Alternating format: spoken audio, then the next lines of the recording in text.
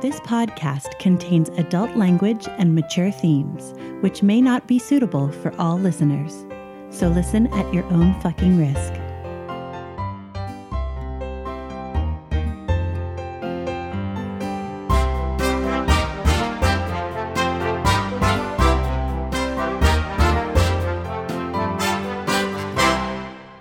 Welcome to Essential NPCs, the podcast where we sample some of the best and possibly some of the worst tabletop RPGs. I'm Addie. And I'm Tommy. And you're listening to Series 4, Episode 1, Opening Ceremonies. Oh, Series 4! We're here! Air horn. All right, Series 4. We're going to be playing Tephra, the Steampunk RPG.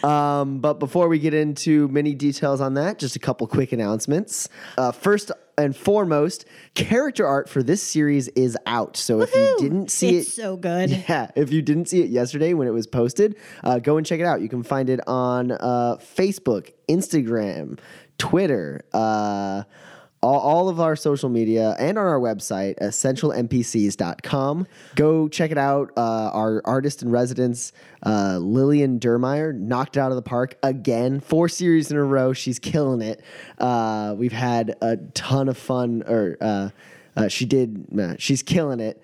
I really recommend checking it out. It will help you kind of envision these characters as we move forward. So every time we move into a new system, we explain sort of what we are and what we do on this podcast because we tend to bring in a whole new potential fan base. So hi. Hi, all of you Tephra fans who haven't listened to us before. Welcome. The main premise of our podcast is that every series we do a different RPG system. Series 4 is going to be a long series. There's going to be about 20 episodes of this. And the only real gimmick we have that ties all the series together is that occasionally we bring in NPCs from previous series and retool them to fit in the world of the new system.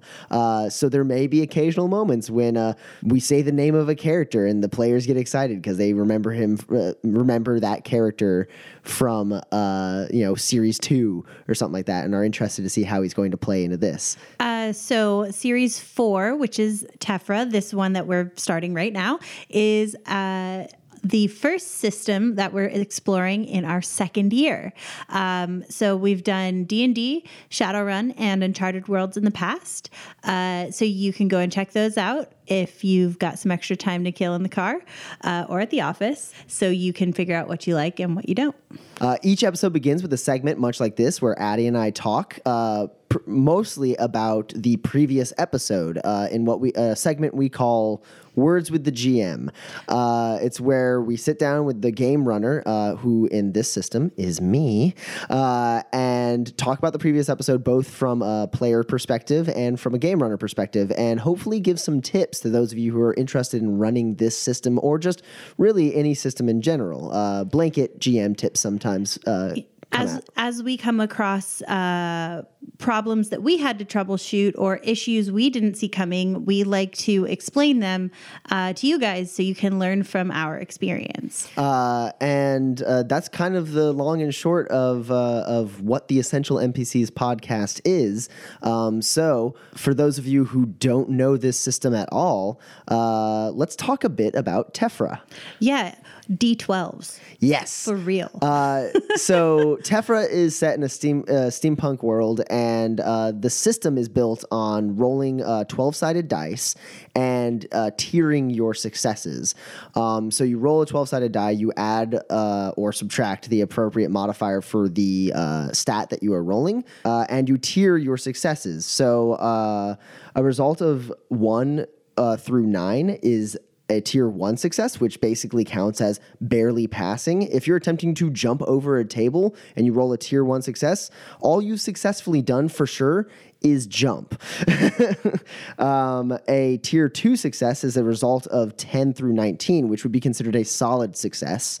where you managed to clear the table, more or less. You did it. You didn't trip up. A tier 3 success would be a result of 20 through 29, which is considered a phenomenal success. So maybe you managed to, like, if you're running from someone, jump over the table and kick it behind you and they kind of trip up on it or something. You somehow get a boon along with what you're attempting to do normally. And a tier 4 success, which is a result of 30 or more, is beyond human, which means, like, you clear the table, you kick it back, it hits the dude in the face, they pass out, and you, like, look real cool doing it or something. And if you guys are wondering about that often neglected D12, you roll a D12 because it's a clockwork system, because clockwork is all, everywhere in steampunk. Yeah. 12 faces on a clock, 12 points on this die. Very, very steampunky. They managed to make the mechanics of the system as thematic as the game itself, which, let's get in a little bit to that. The setting of Tephra. It takes place on the continent of Erlusia and the many countries that populate it. It is kind of your standard Victorian era steampunk with a little bit of a fantastical twist to it. Now, there's not magic or anything like that. Nothing so overt, but there are multiple races that players can choose from. So there's humans, which are probably the most populous race in the world, and then there's gnomes, which are actually really interesting. They are, in a way, your typical tinkering heavy gnomes that you think of from multiple other settings, but gnomes in Tephra actually don't like industrialized materials. They prefer to tinker using natural materials, and in fact, they have the strongest connection to nature out of all the races. And some gnomes can even, like, reach into, like, the root of a tree and pull out, like, a tool.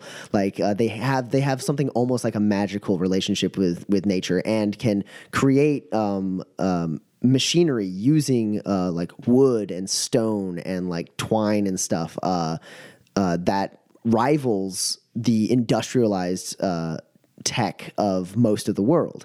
But they seem to be the only ones who actually are able to do that. And then you have elves, which are not what you think of when you think of elves. Elves in this world are large, almost lumbering creatures. They have kind of like a disproportionate length of arm to the rest of their body. They usually have very hunched over postures and strong, like, ripcord muscles. They do still have very, like, pointed features, like some elves you might think of. Their ears are elongated, and they're often considered stupid. And barbaric, and that's mostly because they come from a tribal culture. It's not actually true. Many of the elves in the world are very intelligent. In fact, one of the most prominent elves in the history of Tephra discovered, in a way, one of the other races in Tephra, and that would be the Farishta. Farishta, when you think of an elf in a normal thing like Lord of the Rings or Dungeons and Dragons, Farishta is that. That's what a Farishta is. Basically, this one elvish scientist, Ravisiel, discovered that elves were missing an aspect of their genetic code that all other living creatures had, and he called it essence. So what he did is he made a synthetic essence and injected himself with it. And when he did that, he underwent an extreme transformation and became this beautiful creature with long ears and, like, a straight posture and angel wings. He was the first Farishta. When he did this, though, he changed in personality, and every elf who has undergone the transformation has similar results. Fragments at most of their previous personality exist in their Farishta self. Some of them don't even remember, like, can't even recognize their old family once they make the transformation. And very, very, very few of them have wings. Obviously, what this ended up doing is it made a divided social structure in the countries that were heavily populated with elves, as many of them decided that the Farishta were their true form and, like, obvious leaders for the country. And so it created this, like, huge dichotomy of like the Farishta ruling over the elves in a very, very class-based system. And then even within the Farishta, there's a bunch of different classes. Farishta, like there's the Day Society, who are like the super, like they control everything. They're winged, and they're the best. And then you have the other Farishta, which are still way above like the elves that live there. But within that, the Night Society, which is the second tier of Farishta, there's a bunch of different layers. There's like the royalty, and then there's like the working class. But even the working class is still like miles above the like peasantry of the elves and gnomes that live in the primarily Farishta-run country, Dalvosia. And it's been enough time since Farishtas were discovered that there are some second generation Farishta who weren't elves to begin with. They actually were born that way, but that's only started to happen more recently. So it is actually kind of a rarity to find second generation Farishta. After that, you have also satyrs. And what satyrs are is a long time ago in Tephra, there was an empire that controlled most of the land. It was called the Howdy Empire. And they got a little obsessed with bioengineering, and they started trying to create the perfect slave race. In doing so, they created many, many monstrosities, which now basically make up all the monsters in the world. But in addition to that, they finally found their perfect slave race, and it was the satyrs. And since then, the Howdy Empire has fallen. And now the primary country in Verlusia is Evangles, and the satyrs are more or less all free. Though some of the countries still like hold on to the Howdy Empire remnants and have a little bit of slavery in them. Satyrs are what you think of when you think of a satyr. One interesting thing about them is that they were genetically engineered to be immune to the effects of alcohol. In fact, alcohol works on them in the same way coffee works on other people. So because of this, satyr culture has grown completely around drinking, because they drink it for the like intricate flavors you can get from like beer and stuff, and they don't drink it to get drunk. And the final race we have is the Eodin, which are like really, really cool. They're kind of like merfolk. They have like scales and like kind of like finned faces and stuff. And they have these giant wings on their back, but they're not actually wings. They don't function on like above the water as wings, but when they're in the water, they act as like giant fins that make them just like rocket through the water at great speeds. Eodin are have a bit of a sordid history with all the other races, because they didn't really actually exist anywhere outside the sea for a really long time. But basically in Eodin culture, when they all lived in the ocean, a bunch of Eodin decided that like they should take over the land and kill all the land dwellers. And all the peace-loving Eodin were like, fuck this, we're getting out.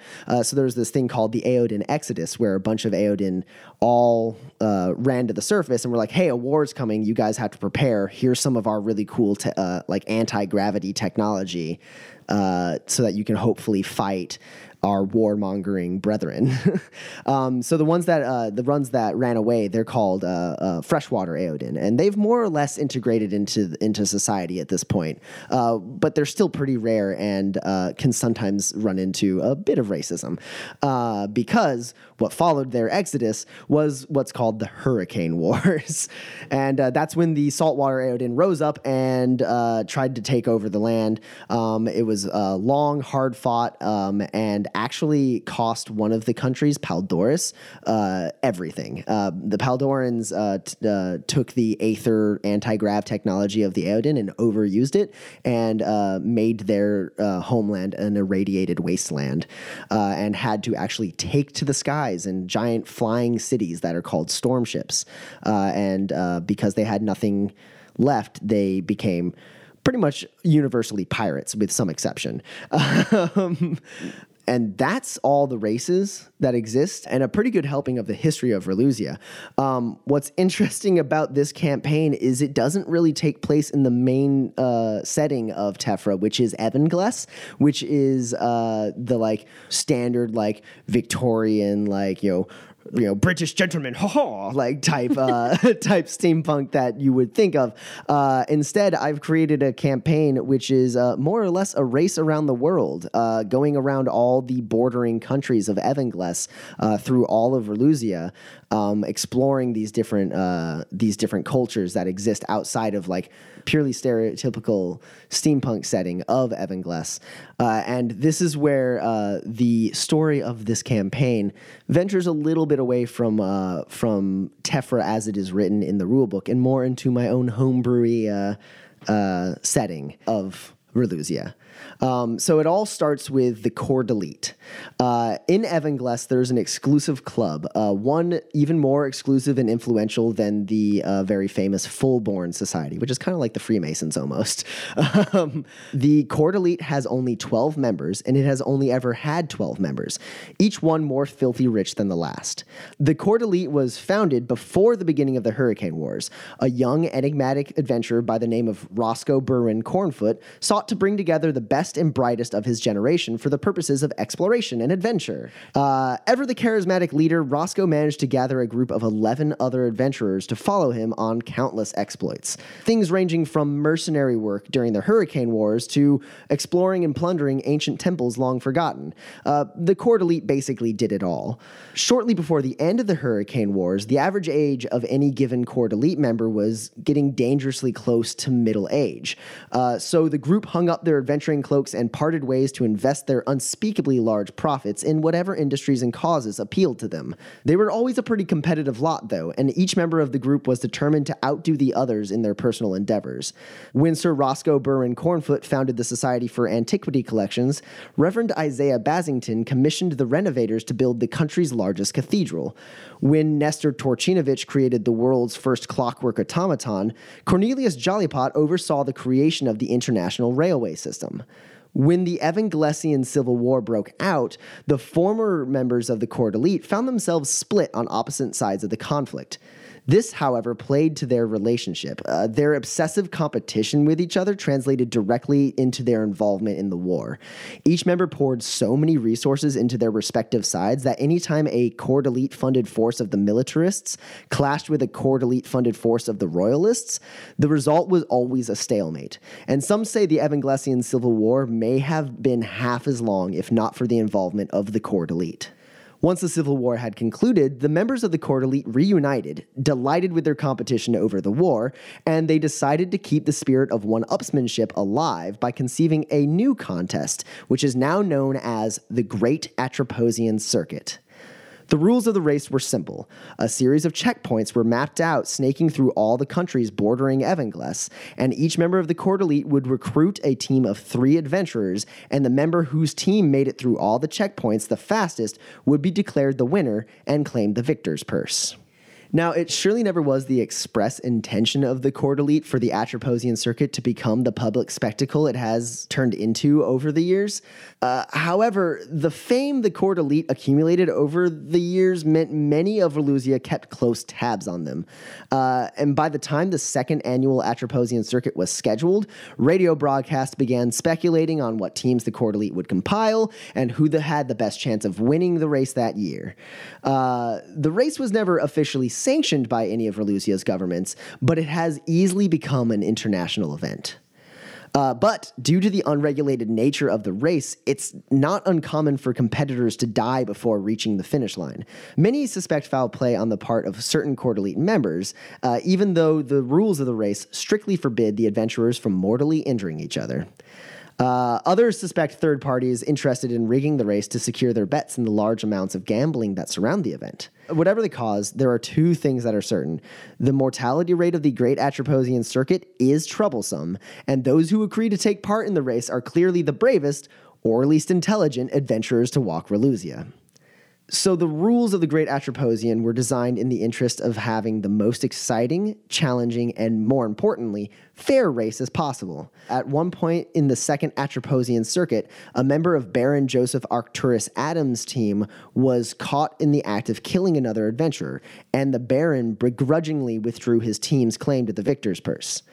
That being said, the general air of the competition appears to be along the lines of, it's okay to cheat as long as you don't get caught. So, rule number 1. No adventurer is to inflict mortal injuries on any other adventurer. While the adventurers are allowed to, and even encouraged to, interfere with each other, they are expected to do so in non-lethal ways.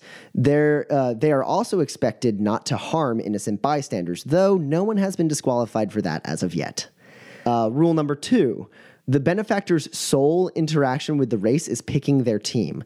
The competition is to see who can pick and groom the best and brightest adventurers this generation has to offer. Benefactors are forbidden from providing financial, material, or logistical support to their teams. From the moment they're chosen, adventurers are on their own as far as planning and preparation. The only thing a benefactor can do once they've chosen their team is explain the rules to them and introduce them to who they'll be competing against. Rule number 3. Adventurers are not to be told the course of the circuit until just before the race begins. They are expected to be adaptable enough to plot the best course on the fly. Rule number 4. Adventurers are to begin the race with only what they can carry on them. Anyone can drop a few thousand kings on a heavily augmented airship designed to complete the course in record speed, but the type of person who does that is hardly an adventurer. Nope, the journey begins on foot and the adventurers can only prepare so far as their rucksacks allow them. Rule number 5, the race is a circuit of the border countries of Evangles. Any adventurer spotted on Evanglesian ground or in Evanglesian airspace within 36 hours of the race's beginning is immediately disqualified and their team and benefactor lose their claim to the victor's purse. Finally, rule number 6: the adventurers are expected to make their journey primarily on their own. Although they are encouraged to utilize help they find along the way, flat out hiring additional teammates is strictly forbidden. Any third-party help the adventurers find is not allowed to last longer than 2 checkpoints and cannot be paid for with money. And that's all the rules of the race. The only other thing going in is who our intrepid adventurers are being backed by, who is their benefactor, who has chosen them as his team to compete in the race. And that would be Cornelius Jollypot of JP Steel, one of the first to join the Court Elite. He was also the man behind the International Railway System. Now, while he does respect the other members of the Court Elite, he doesn't always see eye to eye with them.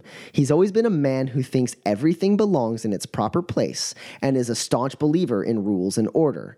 As the sixth annual Atroposian Circuit approaches, Cornelius is fed up with his fellow Court Elite members. He knows that they cheat, and he knows they break nearly every rule the race has. So this year, he's determined to win, and he's determined to win by the rules. And that's why he's picked this team. He saw something in them, and he's convinced they're the ones to help him claim the victor's purse. But he has strictly ordered them to play by the rules, and he will not hesitate to pull them out of the race if he feels like they're breaking any of the rules. But he's not a fool. He knows that they definitely need to be able to defend themselves during the journey, and he even suspects certain teams will be out to kill the other teams, or to kill any other teams they can get their hands on. So, ever the diligent old man, Cornelius has written up dossiers on all the members of the Court Elite and their teams. And we will be visiting those dossiers a lot in this first episode. So this first episode begins with them on the opening day of the race. They are arriving in Raikön to attend the opening ceremony, and that's where they will meet most of the teams that they are going to be competing against in the flesh. When teams come up, I will be sharing what Cornelius's dossier says on them, so you can kind of get introduced to the competitors along with the players. Speaking of our players, we have Addie Gia. Hi, you're still here. Hi. She's going to be playing Talia Nazari, a Farishta Royal. And then we have Ryan Covert, who was in Series 1 and 2. He is going to be playing Barnabas Gunsby, a seasoned adventurer. And then we have Daniel Barron, who was in both Series 2 and 3, returning to play Ezekiel Quaglin, a gnomish pilot of Paldoran descent. But no need for me to introduce these characters. We can let them introduce themselves as we move on into this episode and have the and play the character intros. So let's move on in to Series 4, Episode 1, Opening Ceremonies. Enjoy. Hello, I'm Barnabas Gunsby, famous big game hunter and adventurer. I come from common birth, but I've used my skills to make a name for myself. I often go on expeditions to explore the world and its many lost secrets, to tame once wild lands and lay my eyes on wonders few have seen. I've written books of my exploits to help fund my adventures, and while the books have brought me wealth and fame, many believe them to be fiction. It's cast a sad shadow over my once great career. But I have been selected to participate in the great Atroposian Circuit, where I shall prove to the world that Barnabas Gunsby is a true legend of adventure. Hello, I'm Talia Nazari. It's true, I am Varishta royalty, and that's all well and good, but ruling is certainly not my true passion, but a duty I fulfill nonetheless. You see, I'm first an inventor and engineer. Self-taught, but I'm very good, a natural. And I suppose that natural talent has only been helped along by a lot of time spent in solitude.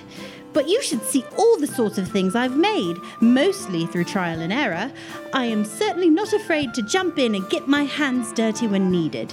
As fate would have it, being an inventor led me straight into what I believe will be one of the most interesting times of my life. Mr. Cornelius Jollypot has asked me to join his team for that great Atroposian Circuit. Can you imagine?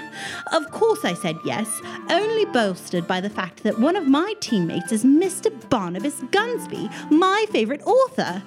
We're sure to have a fantastic time and perhaps even have the chance to win. I can't wait to leave Dalvosia and see the world with my amazing and talented teammates by my side.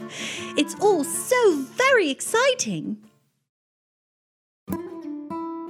I'm Ezekiel Quaglin, gnome pilot extraordinaire, but my friends call me Zeke. I grew up in Paldoris before the Hurricane Wars. When the Aedan attacked, I joined the military to do my part in defense of my people. When it came time to return home, we realized that in winning the war, Paldoris had become an uninhabitable wasteland. The Infernal Church of Jinzi swooped in to save the day with their city-sized storm ships. This spelled salvation for many of my people, and though I was never particularly religious, I was happy to accept the church's appointment as pilot of Jinzi's Hammer. I flew the city for several years, but I never really enjoyed living on that mechanical monstrosity. When the Evanglesian Civil War broke out, I quickly volunteered for the Jinzi Corps to lend aid to the militarists. Though we lost, I earned admission to the High Flyers, and after the war, used my connections there to become a commercial pilot. It's not glamorous or exciting work, and it barely pays the bills, but it let me fly the skies. When Jollypot offered me a spot on his Atroposian Circuit team, I was happy to accept in hopes of retiring to a life of luxury. I mean, even if we don't win, at least it won't be boring.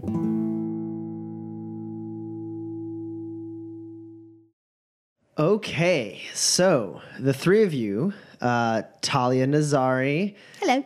Ezekiel Quaglin, and Barnabas Gunsby have been chosen as Cornelius Jollypot's team in the 6th annual Great Atroposian Circuit. The three of you met with Jollypot about 2 weeks ago during the Renville Inventors Fair, and he saw something in all three of you that made him decide to pick you as his team for this year's race.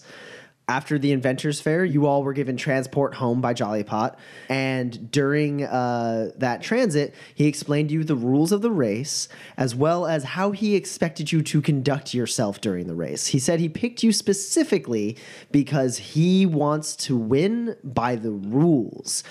He's gotten tired of all the Court Elite members bending and flat out breaking the rules, and he wants to prove that the race can be won fairly and squarely by following the rules. And he specifically instructs you guys to follow the rules as intended, not as written, because all the Court Elite members have found loopholes because of the vagueness of the rules to allow them to effectively cheat, as Jolly Pot sees it.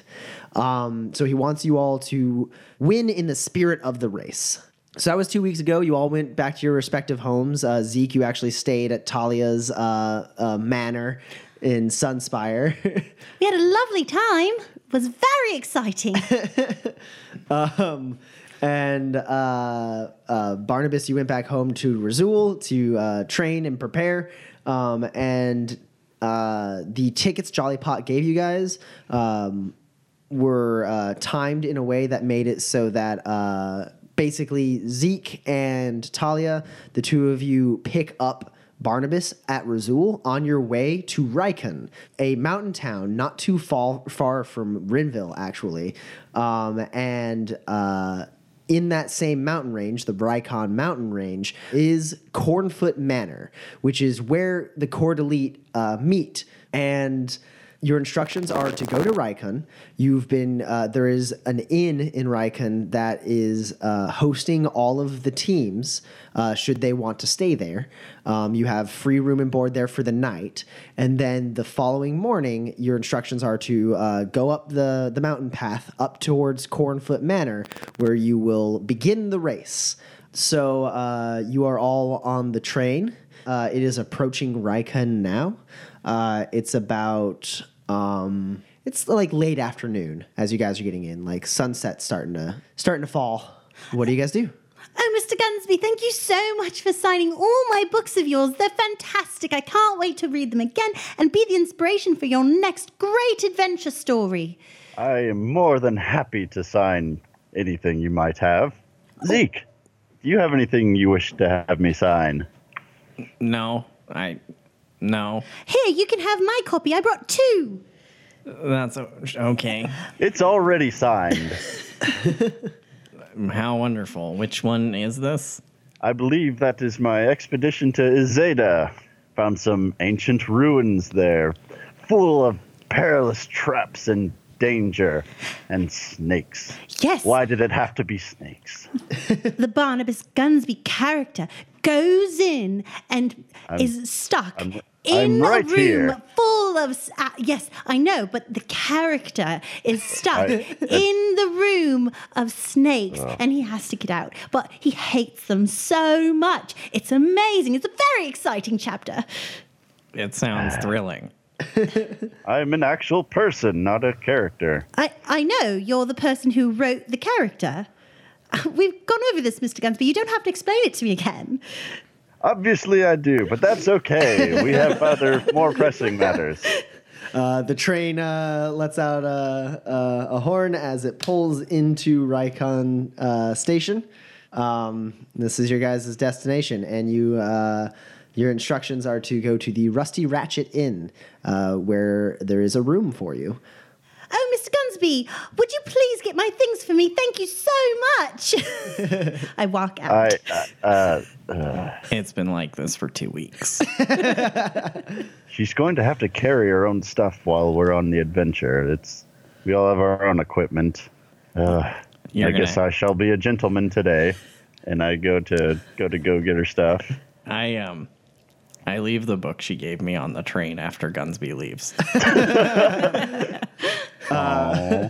So you go back to the storage cart, Barnabas, and you open it up, and there's like a quartermaster there basically who's like looking at people's tickets and getting their stuff. Yes, name? Barnabas Gunsby. Okay. I'm also picking up Miss Nazari's belongings because she ran off before I could argue, but that is besides the point. All right, yes, here, let me, here's your pack. And he rummages in like an area and pulls out like your traveling pack and hands it to you. Thank you. And then he goes, And let me go ahead and turn on Miss Nazari's luggage. I'm sorry, what? and he goes back behind a bunch of like, crates and stuff. And there's like a little bit of like clanking and stuff. And then And he steps out. He's like, yes. Right this way. And he like gestures for something, like pointing. He's like, you're to follow that man. And there's and an automaton just under 7 feet tall comes around the corner. He is built very broadly with huge arms and legs, and like he's wearing a top hat, has rose-colored eyes, and a big metal mustache centered on his face. And he's carrying a giant backpack on his back. He's also sporting a nice vest with coattails, and he has like a pin with a chain on his chest that has the Nazari family crest on it. And he turns and looks at you and starts walking towards you. Big, long strides. He actually gets to you relatively quickly with these like long legs he has. He's like, and gets right up to you, and he stands right in front of you and goes, boop, boop, boop. My, you're a big fellow. Boop, boop, woo. I hop on his back. Onto the rusty ratchet. You jump on top of him. Yes. Okay. So you climb up on the back of this automata, like where its backpack is, and it's like whoop, whoop, whoop, whoop, whoop. And like it takes a couple steps back and almost loses its balance and like kind of strides back and knocks over a bunch of crates with luggage in it. And the quartermaster's like, excuse me, completely unacceptable. Go, get out. My apologies. Whoop, whoop, whoop, whoop, whoop. Onward. And Gerald starts walking out, having to duck under like the door frame to get out of the train. And Talia and Zeke, you see Barnabas riding Gerald out of the train. I told you he'd try and ride him. You were right. Here. And you hand him a duke. Well done. Come on, Gerald. You know, Mr. Gunsby, his arms are designed for that. So you could just have him hold you like a child. Whoop, whoop. Yes. Never. It's all right, Gerald. Good job. Whoop, whoop, whoop, whoop. I know, but it's all right. I catch up with him and I hop off. That's quite impressive. Did you make him? Yes. Unfortunately, I could only find 4 legs, so I just had to refashion 2 of them into arms. That's why they're so big. Oh, very interesting. I modeled him after my own imagination. It's very exciting in there sometimes. Not as exciting as yours, Mr. Gunsby, of course. I could never come up with the amazing stories that you just pick out of the air. Well, you travel enough to various locations, and you just tend to pick those stories up, like I did, in person. I know, you must have met so many interesting people to inspire you. Let's continue on our way. We have an adventure to go on now. I know. Over here, I've already looked at the map.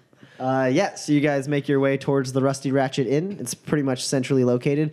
Rykon is not a bad town by any means. It is pretty industrialized, so there's a decent amount of pollution and stuff.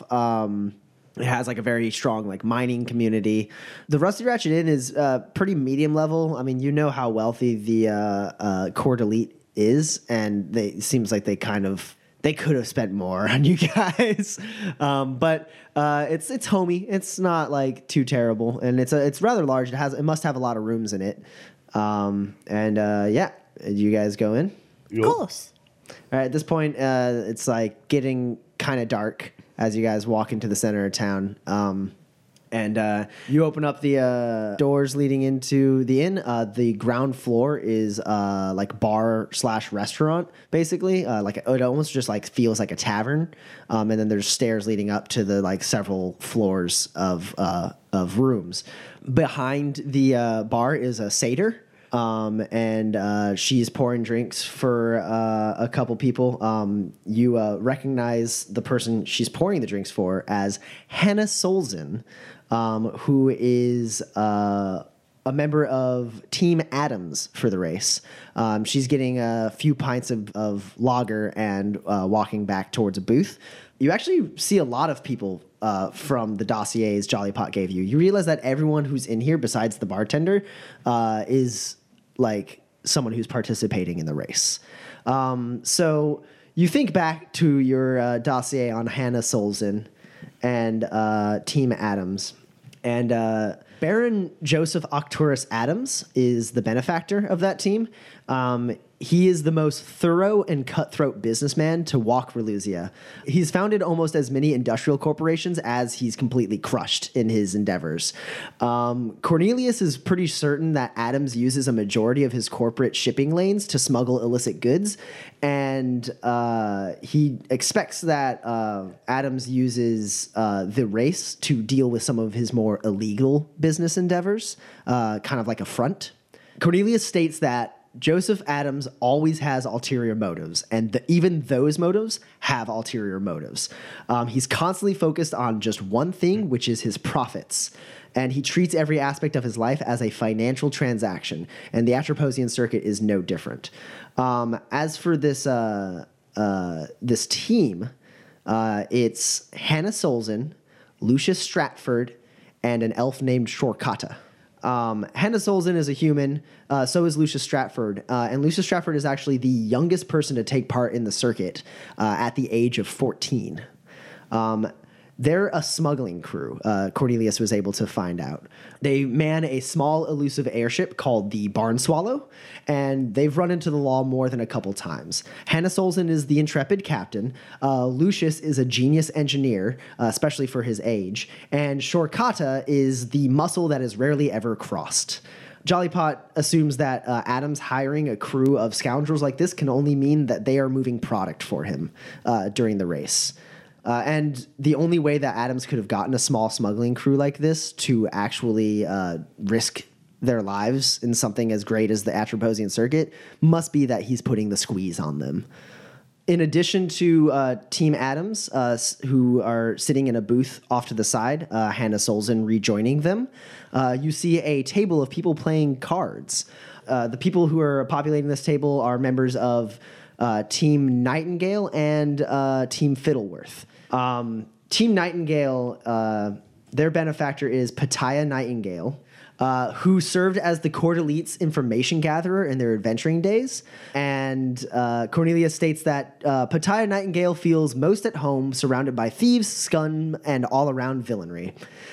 He makes a sport out of knowing everyone's dirty little secrets, and that's a skill that came in handy for the Corps when they were in their adventuring days. Cornelius believes that Pataya's main interest in the race is in the underground gambling that surrounds it. And to that end, he always seems to select a team of notable individuals from Elusia's slimiest underbelly. People who run in circles that would gamble twice as hard on a race if they had a friend or an enemy to gamble on or against. Sitting at that table, you see his whole team, Galen Rockwell, Gabriel Coote, and Ezra Keaton. And according to your dossier, Galen Rockwell is a rounder making a living weaseling his way into poker games against rich aristocrats who have more money than they have sense. Anyone who basically knows Galen for real knows that he's a cheat and a liar, with a sleight of hand that even seasoned poker veterans would have trouble spotting. Gabriel Coote is a con man whose MO is to basically have an affair with a wealthy man's wife to the point where she fell madly in love with him, and then he would manipulate her into convincing her husband to begin a financial trust in her name should he die. And then he publicly confronts the husband and tricks and goads them into challenging him to a lethal duel, a sanctioned lethal duel. And he's not only a con man, he's also a really skilled swordsman. And in all of his cons, he always kills the husband and then gets his hands on the money and then abandons the wife. As for Ezra Keaton, he's just kind of an all-around criminal. He's a streetwise thief who takes part in a little bit of everything. You know, he's been caught for holdups, breaking and entering, pickpocketing, small-time cons. He's pretty much skilled in all of the illegal methods of making someone else's money his own. So that's those are the three people who are playing cards, and they have one member of Team Fiddleworth with them. Team Fiddleworth is run by Duke Frobisher Tynan Fiddleworth. Cornelius refers to Duke Fiddleworth as a man who would challenge you to a sword duel and meet you with a pistol in hand. He's a soldier, but would never go out of his way to do the honorable thing. He cares much more about his own hide and, more importantly, his pride than playing by the rules. To this end, ever since the very first Atroposian circuit, Duke Frobisher Tynan Fiddleworth has always chosen the most expensive bounty hunters and mercenaries as his team. Each year, the Duke's team becomes more and more murderous, and Cornelius wouldn't be surprised if this year's team doesn't even try to compete in the race, instead opting to kill all the other teams and win by default.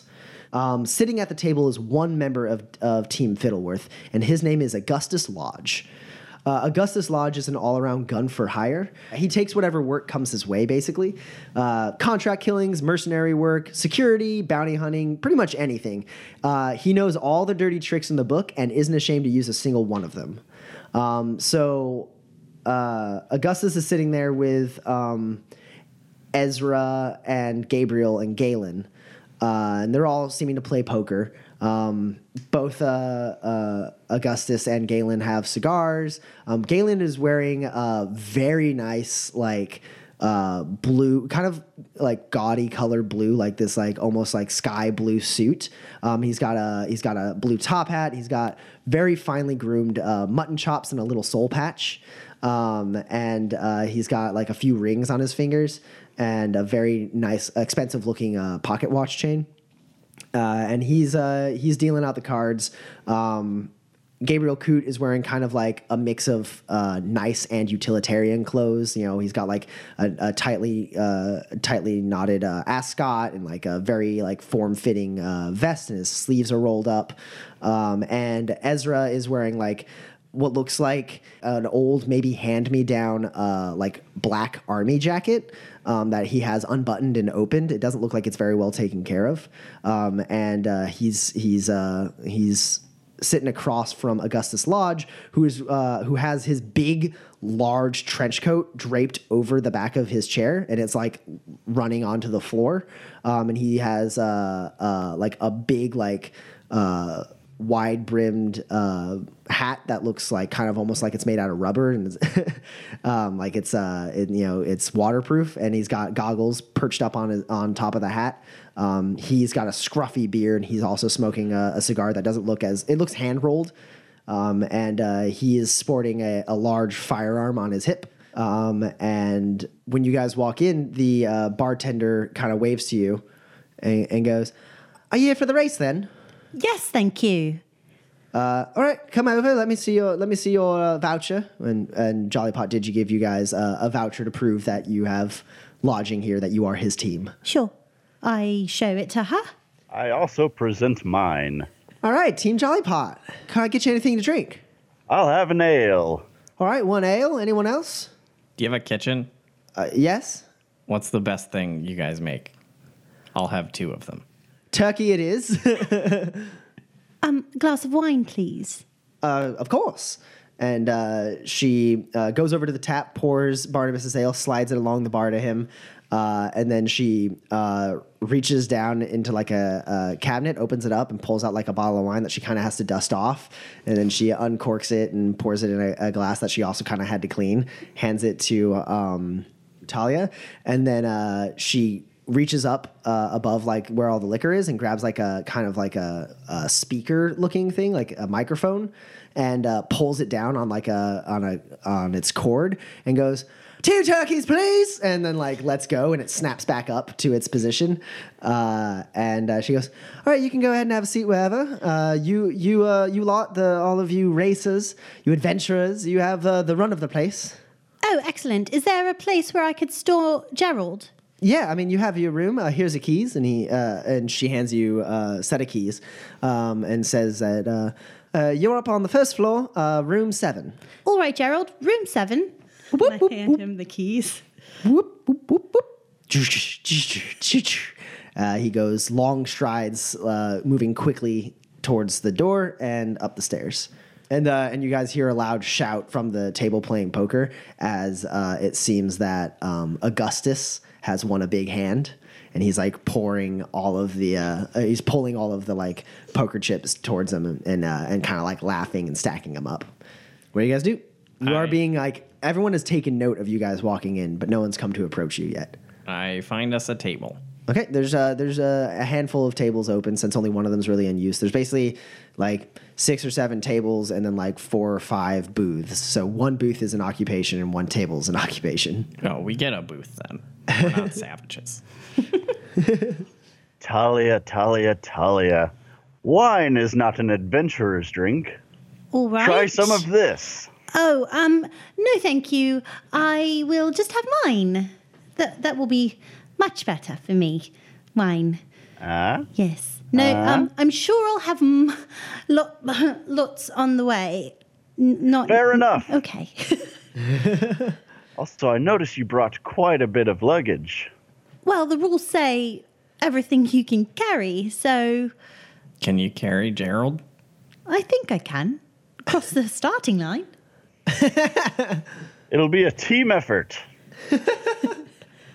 I dare say he will come in useful. I'm sure. I agree. That was an excellent idea. I was Having our own inspired. pack mule. I was inspired when I saw all those shiny things at the Inventors Fair. I just couldn't stop thinking about it. And so then I decided, and then I tell the whole story of how I created Gerald. Like piece by piece, step Yes. by That's step. marvelous. Intriguing. About You threw them together in 2 weeks. I had an extra 4 days after I was finished for, tweaking. Amazing. as you're finishing up your story, the door to the inn opens up, and another 3 people walk in, who you recognize from the dossiers as Team Cornfoot. Team Cornfoot is run by Sir Roscoe Berwin Cornfoot, who is the founder of the Court Elite. Cornelius calls him a man of honor and a true adventurer. Cornelius has nothing but the utmost respect for Sir Roscoe. Not only did he create and command the Court Elite when the Civil War started out, Sir Roscoe saved Crimson Marshal Jarvis Gallant from a cannon blast, which earned himself a knighthood. It seems like Cornfoot typically creates his racing team with the same criteria he used to create the Court Elite, and he claimed the victor's purse in the first ever Atroposian circuit. And Cornelius seems to think that the first race was the last race that was played mostly by the rules. Walking in is Isaac Rosny, Hugo Witherton, and Edith Graham. Isaac is kind of a young, 20-something adventurer. He's got a large, red trench coat, and he's got, his gear is kind of like a mix of, modern and what seems like modified old tech, and almost like he's got, some trinkets and artifacts built into his tech. You know that this trio is a treasure hunting trio, diving into dangerous tombs and long forgotten catacombs to find different ancient trinkets and stuff. Edith Graham kind of has a similar amount of stuff on her that is a mix of utilitarian new tech mixed in with some old tech and some trinkets. She's got tattoos up her forearms. She's wearing fingerless gloves and kind of a form-fitting jumper almost, that ties up in a halter top. And you think that she probably is from Paldoran descent because of the dark color of her skin and hair. And in between them is comparatively very short, and just in general, on average, a short man named Hugo Witherton, who is older than the other 2 by just a little bit, maybe in his 30s. And he's got kind of frazzled hair, worn spectacles, and he's wearing kind of ill-fitting an ill-fitting jacket and pants, and just he has a utility belt with all these different pouches and stuff, and a couple things that are holding tomes on his waist, and then around his back he's got this giant bag that has all these scrolls stuffed in it, and under his arm he has a 2 or 3 really big books, and he looks a little awkward walking behind these other 2 holding all this stuff. Cornelius says this is the best treasure hunting trio Evan Glass has ever seen. And they've never scored quite as big as the Court Elite did back in their adventuring days. But these Tomb Raiders are worthy of notice by Sir Roscoe. Hugo is the brains of the three. And that's actually saying a lot because both Isaac and Edith are extremely intelligent and resourceful adventurers. But Cornelius says Hugo's brain seems to be a bottomless pit for storing information. Isaac and Edith are usually the ones who actually physically brave the trap-filled temples and uncharted caves that they find. And while Cornelius is sure that this team's integrity is spoken for by Roscoe, so he doesn't necessarily think that they'll break any rules, he does make a note that Roscoe has always pushed the limits of rules. So if Jollypot was to make a guess, he would say this team may not outright try to kill you, but he expects that they'd employ dirty tricks to put you behind them, just like barely scraping by the rules of the race. Would it be fair to say that Barnabas has ran into them on his adventures before? I wouldn't say Isaac or Edith, but I think you've probably met Hugo Witherton before. Because Hugo very often does like a lot of the studying and stuff, or at least like pulls the long hours when it comes to studying. And in your adventures, Barnabas, you kind of have to do that and do the like dungeon diving as well.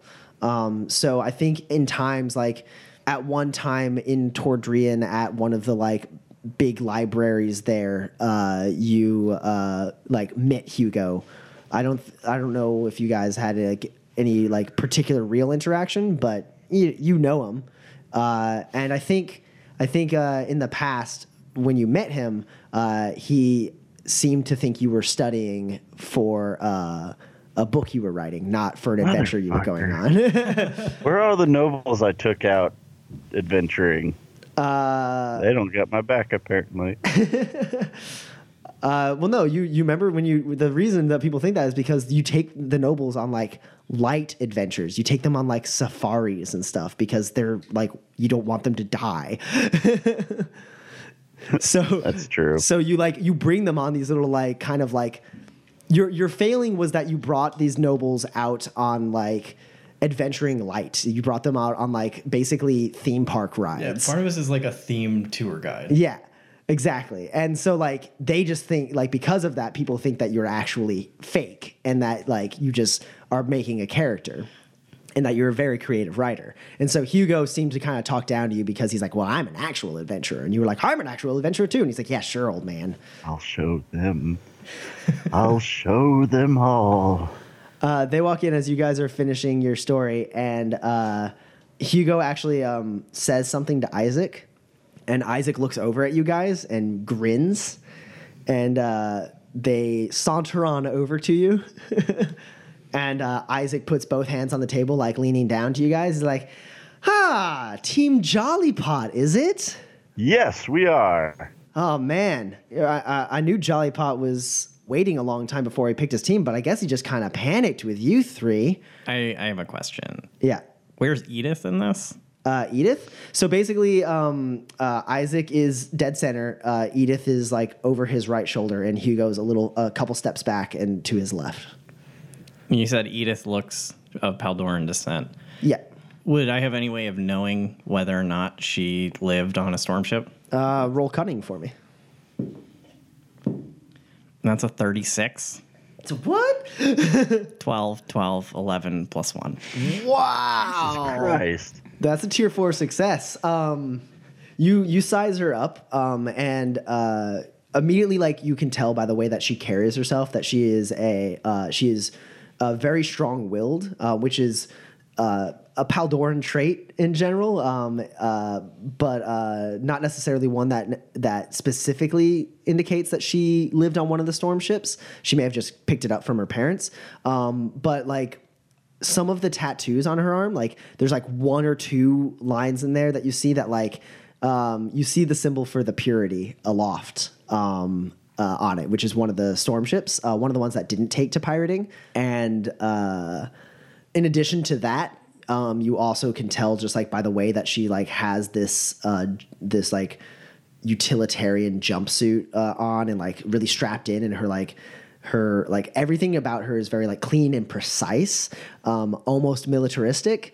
And due to her age, you're not sure that she really would have served in any military, so you have to assume that maybe she picked it up being on a storm ship. So you're like at like 98% sure that like she grew up on the Purity or the Purity Aloft. So Isaac is talking right now. Yeah. So like he's 3/4 of the way through his sentence, and I interrupt him and talk to Edith. When did you leave Purity Aloft? She raises an eyebrow and looks at you and kind of like sizes you up in a similar way the way you were sizing her up. And she's like, I left there in my teens. Didn't really take. Yeah, it's kind of stuffy. Yeah. I moved to Evangles around then, and Isaac like looks over his shoulder and is like, Edith, and she goes, what? and he kind of like bolsters himself up a little bit, and he goes, he tries to continue with what he was saying, being like, I mean, look, you got a soft... I interrupt him. Damn it. I hold my ale up and I say, look, young man, I've been going down in dungeons and ruins and you hear Hugo exploring the world long before you're even born. And then I just take a drink and kind of walk away. Well, so you you're in a booth, so you try to move to like stand up, and Isaac kind of like moves to block you, and he goes, even if that was true, you're well past your prime age, old man. You're gonna pull something out there. Ah, no, you see, proper stretching as well as regular exercise helps prevent sprains and strains. You see, it's very important because you won't always have time to stretch, but regular exercise makes your body used to the rigors of adventuring. You see, I have an obstacle course. Isaac just starts laughing over you, and like he's like almost losing it, and Edith is kind of chuckling too, and Hugo is laughing as well, and he's like, and Hugo's like, see, I told you. And Isaac's like, you weren't kidding. Oh man, you guys are gonna have to be real careful out there. Don't let this old kook get you killed. Come on, guys, let's go. And it's nonfiction. Isaac turns and Hugo turns, and Edith lingers for a second and like looks at you, Zeke, and is like, it's too bad you had to end up on Team Jollypot. You know how it is, though. If they can't pull their own weight, leave them behind. And turns to walk away. I kind of like raise the mug towards her and take a drink. She nods and catches up with the other two who are going upstairs. They seem like such a good adventuring trio. It'd be a shame if something happened to them. I take a drink.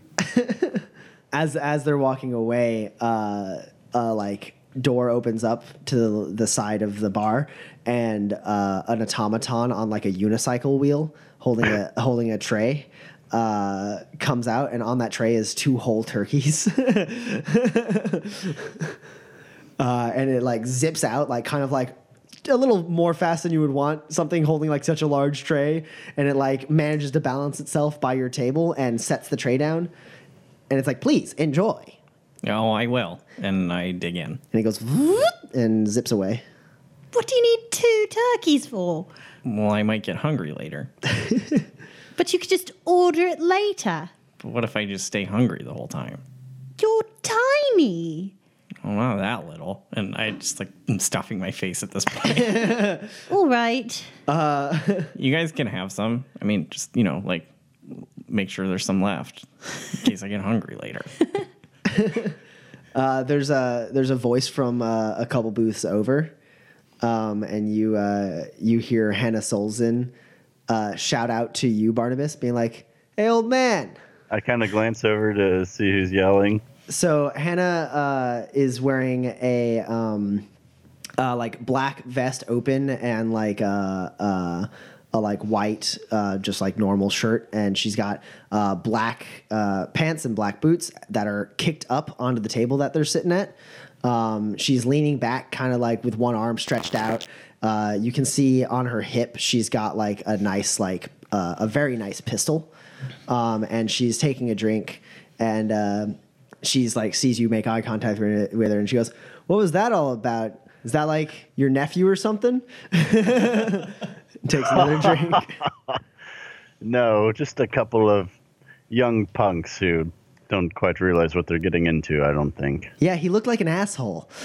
Oh, I assure you, he is. You see, there's this rumor going around that I, in fact, did not go on any of the adventures I wrote about. See, writing about my adventures has been one of my biggest mistakes. So, She kind of shrugs and goes, someone talks to me like that, I punch him across the face. Takes another sip. oh, I'm sure there'll be plenty opportunity during the race. Fair No enough. need to cause a scene here in the tavern. And then she goes, "Hey, little man." I like food in hand and mouth, like look up.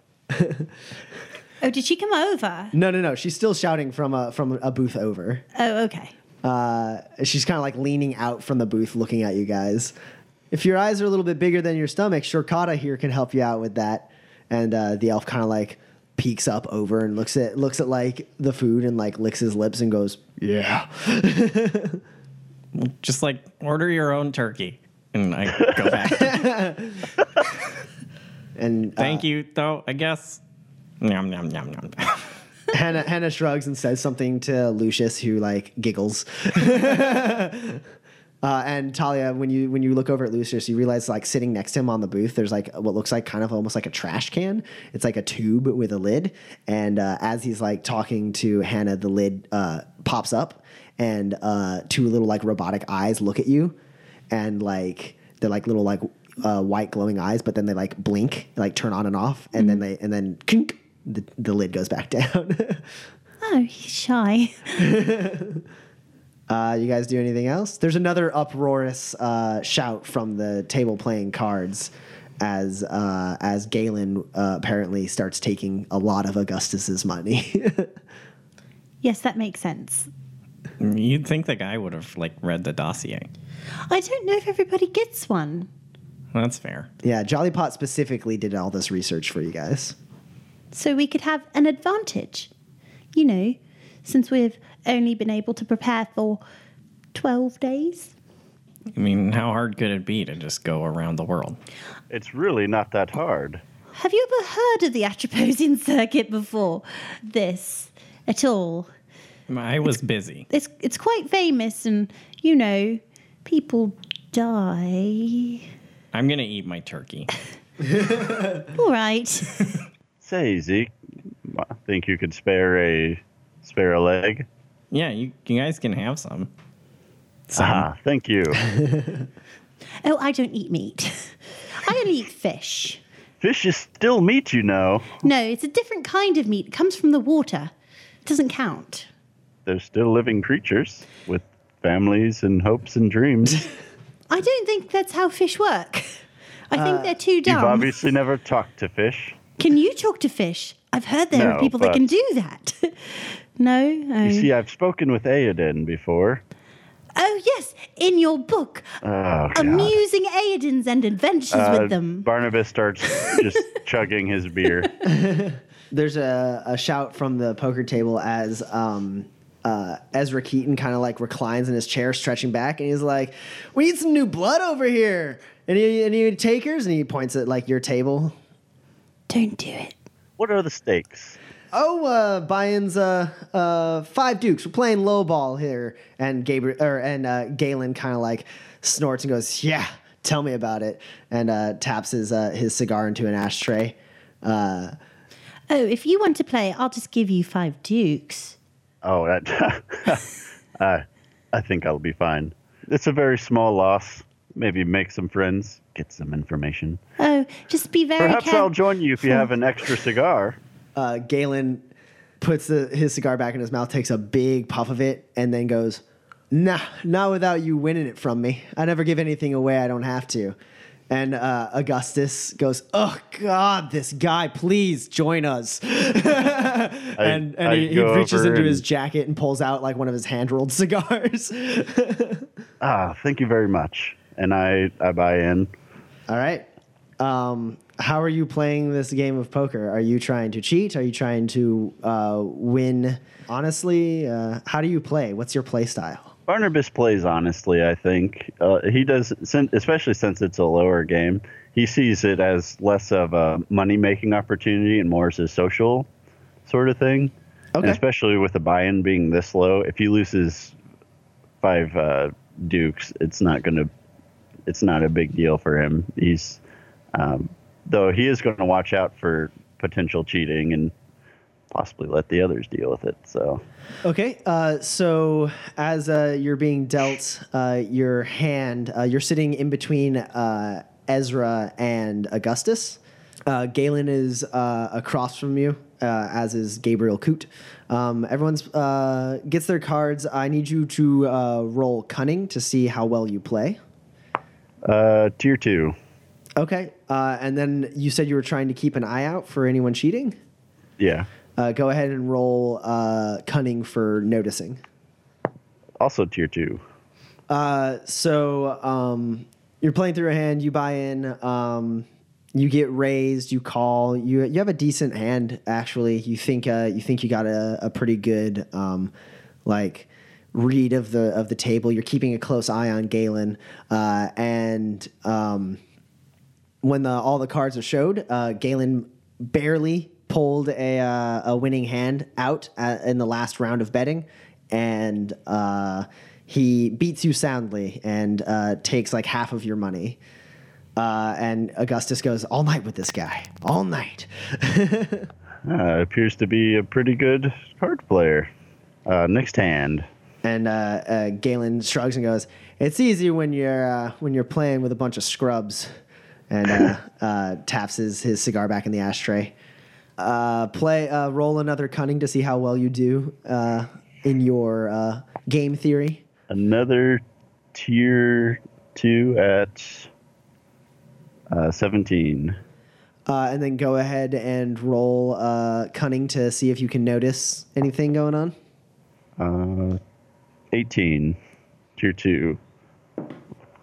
This time, Augustus is playing very aggressively, and you kind of get swept up in the betting race between him and Galen, because you got again a pretty decent hand, and you think you can push him over the top by going all in, and Galen calls, and as he does, he taps his cigar into the ashtray. And as he's putting it back in his mouth, it passes by his hand, and you see him like with his pinky pull out a card from his sleeve and put it in his hand. As I see it, I grab his hand and pull the card out. Go ahead and roll accuracy for me. 13.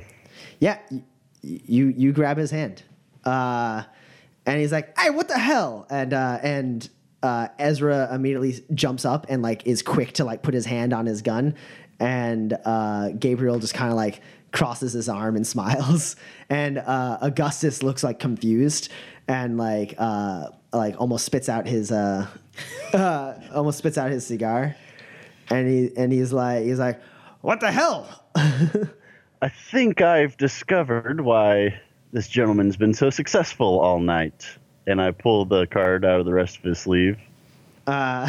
You pull out a veritable deck. He has a bracelet basically with a bunch of cards like on the outside of it that he can like reach and grab, and like with slight hand motions he could like turn the bracelet around and make it like so a different card is available to him. It's got like 4 different cards in it.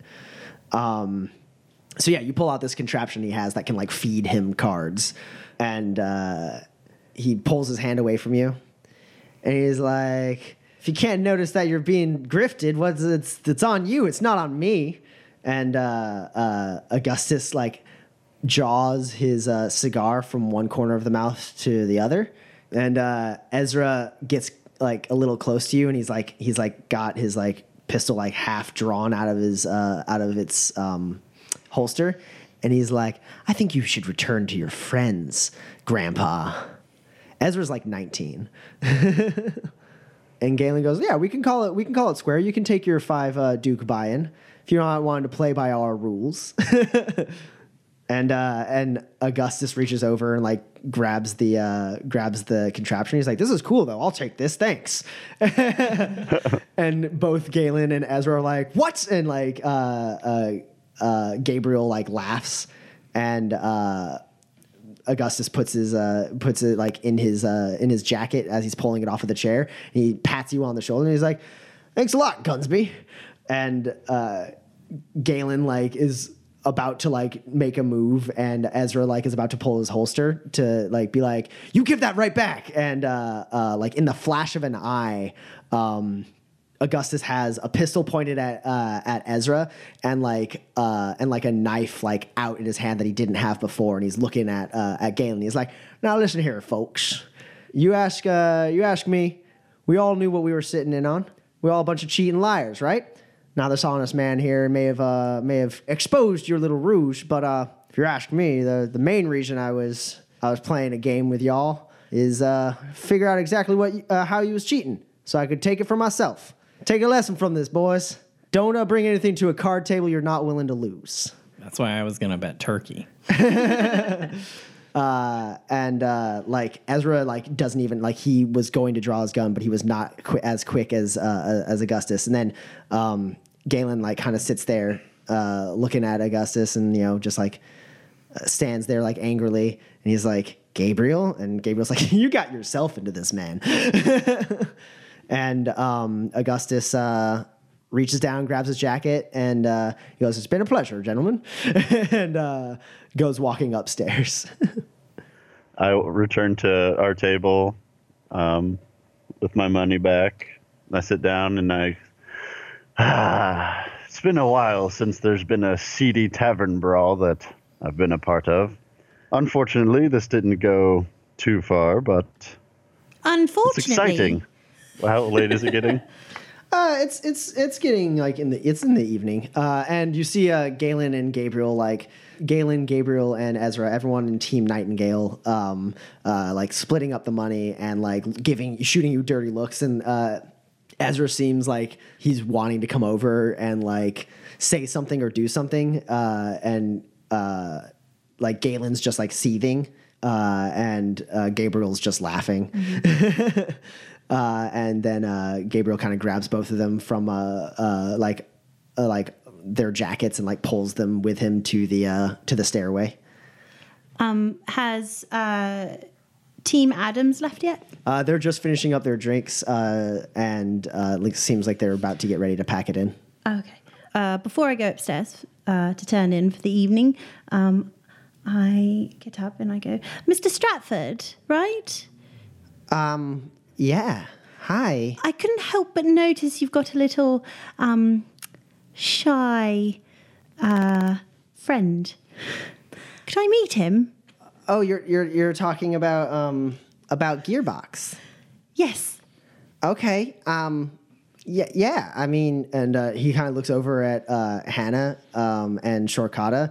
Shorkata doesn't even seem to notice, and Hannah like kind of like rolls her eyes and like nods, and Lucius like beams and like takes the like metal tube which he had strapped onto his back as they were getting up. He takes it off of his shoulders and sets it down and like taps on the top, and it goes ping. And the top like pops open, and this like scrawny little robot that's like maybe like, as it's very thin in its body, and as it's like stepping up out of the tube, you can see like it must like fold in on itself. It's got like a kind of a like dome shaped head, and it like pops out, and its little like headlight eyes like blink at you, and it's like, "Oh, it's nice to meet you too." And it like looks at Lucius, and he goes, He doesn't talk or anything. I mean, he's just a clockwork, but he's really helpful when it comes to repairs. Oh, he's a repair bot? Yeah, he's kept our ship afloat more than a few times, and Hannah like finishes her drink and is like collecting her stuff, and she's like, "No detail, Stratford." Oh, all right. Sorry to have overstepped. No, we just don't like sharing our business with strangers. Oh, sorry, I've been so rude. Talia Nazari. And I reach out my hand. Hannah looks at your hand and like brushes off her hand a little bit and like gives you like a smile and like clasps her hand with yours and shakes it and she squeezes nice and she's like, Oh, it's a firm handshake. Good. That shows character. she laughs. She goes, I like you, Talia. I like you as well. I'm so glad we're friends. And Lucius says, yeah, I made Gearbox a few years ago. He's pretty simple, really, but I like him. He keeps me entertained. Oh, that's good. Did you see the one that I came in with? Yeah, the big bronze or brass one. Yeah. Yeah, he's not quite as old as little Gearbox here. You know, I only made him like a week ago. But yeah, he's quite fun. If you'd ever like to, he's a fuse box, so not as delicate, I suppose. But if you'd like to meet him at some point, he's very friendly.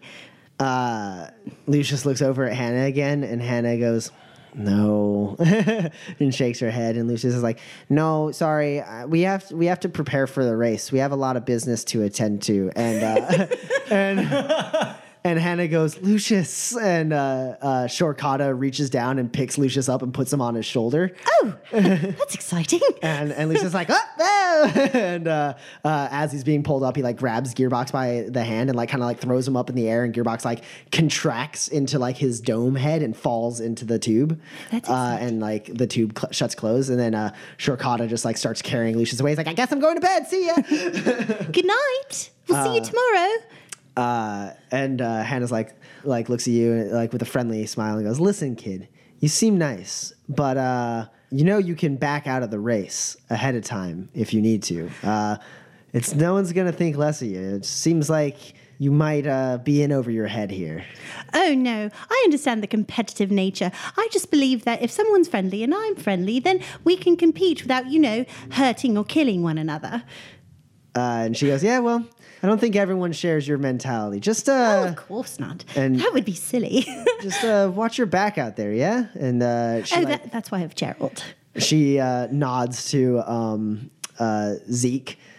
Did you finish all the turkey? I am done with 1 1/4 turkeys at this point. And she says, "Are you taking that up to your room, or are you going to finish that, or?" No, you can have it. I'll What? get you another one. Wait, what? What? I want this one. Oh, here, we'll just send you one. You can take it up to your room. What room are you staying in? You can tell the bartender, and then I will just pay for it. All right then. Charity. Or not charity, a gesture of friendship. Yeah, we don't need charity, No, my mistake. but It's usually charity. yeah, Shorkata's appetite can really make your pockets a lot lighter. Cost so me. yeah, I know. I have many elves that live at my house. yeah, we're in room 3. Excellent. I'll have one sent up. She kind of like eyes you a little bit, just trying to decide if like there's another like means to this, and then like shrugs and goes, "All right, see you guys at the starting line, I guess." Have a good night, Captain Solzen. She kind of like perks up and like, Captain Solzen? Oh, no one ever calls me Captain. And goes walking off. They're nice. Yeah, they seem friendly enough. Don't offer my turkey to people. I could buy you 2 more turkeys, But this one's mine. but you could have a new turkey. Miss Nazari, it's the idea of it. But if we make friends, the less chance there is they're going to try and kill us, and then we'll have to kill them. Miss Nazari, there's one thing I've learned in my non-fictional adventures is all that would end up doing is you'd give them a turkey and they'd still try to kill you. You never know. I've heard about your safaris, and I think they're very fun. And if there's ever a time in which you have an open space, I'd love to go on one with you, of course. Let's survive this safari first. This is a bit more than your safaris that you take people on. Yeah, so you guys retire for the evening. I order I order 2 turkeys Send 2 turkeys up to. to room 3 All right. with a note that says, "From Virtue Nazari and a little son." And then it says underneath, Team Jollypod. I nibble on the remaining turkey for the rest of the night. So you guys get to your room. It's small, modest, but it's got 3 beds. Oh, gosh. I don't get my own room. How odd. No, it's fine. It's fine. I'll take the one by the window, thank you. I've already jumped on it. Ah. Oh, thank you for softening up my bed for me, Mr. Gansby. As you'll see, my things are already on it. You're crushing them a little, but that's all right. And Gerald's just like sitting in a chair next to that bed that he's put like your clothes Just on. on the pillow. Yeah. And he's just like in standby mode. His little rose-colored eyes aren't lit up. I tap him on his head and I say, "Good job, Gerald." And I take the key from him. Well, I take the middle bed, I guess. And I'd be sure to lay my rifle, lean it on the nightstand, with also my revolver on the nightstand. Sure. Because there's a lot of shady characters in here. One end is the pillow, and the other end is the turkey. And occasionally in the evening, I wake up and eat some of the turkey. And then crawl back to the other end of the bed and go back to sleep. And during the night, you hear, ha-ha. Ha-ha. So you guys wake up, and it seems like you step out in the hallway, and you see that a lot of the doors of like it's like you're the last team out. Basically, you got there a little late. Everyone else like woke up super early and like went off and did other stuff, or went straight to Cornfoot Manor. And you guys walk your way down the stairs with your stuff. And there's like a few satyrs there who are like cleaning up the place. And they like they greet you, and they have the radio on, and you guys hear a broadcast. Excitement and adventure! The time has come again, dear friends. Today's dawn brings us the first day of the 6th annual Great Atroposian Circuit. The thrilling action-packed competition is set to take off today at sunset. Our intrepid adventurers are currently making their way into the mountains. Destination? Cornfoot Manor, the official meeting place of the Corps d'Elite. From there, they shall set forth on the journey of a lifetime. Who will take an early lead? Who will fall behind? Are any of our competitors unfortunate enough to meet their peril in the dangers of the road? Stay tuned and find out first from our continual coverage of this monumental exhibit of bravery and hubris. As always, I'm Guy Finnegan, and you're listening to Gilded Monocle International Radio. Majestic as fuck. And you guys hear that broadcast as you're setting up, and you head up to the mountains. It's quite a hike. It actually takes you guys longer than you expected to get up there. And eventually you crest around like a little like rock formation, and you see like built into the side of the mountain this magnificent manor. It almost looks like cathedral-like in its construction. It's huge. And it is there's a gate, and it has like the Corps d'Elite like emblem on it, and it is manned by 2 automatons who, when you guys arrive, like immediately like open the gate for you and let you in, and you walk through a very large like courtyard with like a winding pathway leading up to the stairs into this manor, which again have 2 automaton servants that open the door for you immediately when you show up. And out runs Cornelius Jollypot, your benefactor. You guys haven't seen him for a couple weeks. He is, just as you remember him, a portly old fellow with kind of a wiry, untamed hair on the sides of his head, as the top of his head is bald. And he's got big, like, bushy mutton chops. He's got this beaming smile on his face. He's wearing half moon spectacles and wearing kind of a like purple and blue like colorful attire, and like in his breast pocket he's got all these like gadgets poking out, and he's like wearing like a like bracelet / like glove that like looks like a strange contraption, and he waves at you guys. He's like, "Oh yes, you made it! Excellent. I was beginning to worry." Hello, Mr. Jollypot. Haha, good to see you again. Virtue Nazari, pleased to see you again. And he kisses your hand. No need for such formality. And he's like, Barnabas. He clasps hands with you and shakes it. And he's like, and Ezekiel, my friend. Hey. What is this? This isn't one of Torchinovich's automatons. What is this thing following you? Oh, no, this is Gerald. I made him. Whoop, whoop, whoop. Gerald, you made him. Yes, I made him last week. I just couldn't sleep after seeing all the things at the Adventures Fair, and I just was like, well, I might as well try to make one of my own.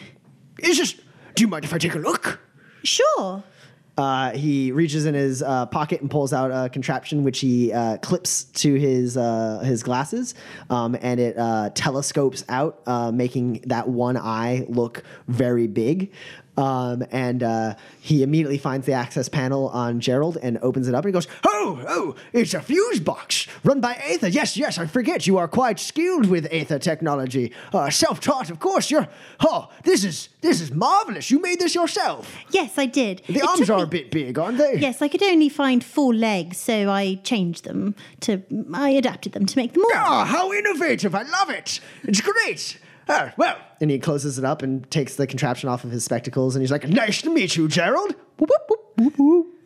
He says it's very nice to meet you as well. Yes, well, we need to move our way into the Great Hall. It's almost time for the opening ceremony. How exciting. Lead the way. And I start heading towards the Great Hall. So as you guys walk in, you're walking through a large vaulted ceiling hallway with like all sorts of artwork, some of the Corps d'Elite and some that's just like really amazing artwork. There's all these like artifacts and suits of armor, like all just like, it's like you're walking into a castle basically, like how lavishly it's decorated. And like one big tall like double door room like creaks open and out walks some people you recognize from the dossiers. It is Team Towley. With their benefactor, you see the first ever Corps d'Elite member besides Cornelius Jollypot that you've met in the flesh, except for maybe you, Barnabas. You may have seen a couple of them, though you don't really know them personally.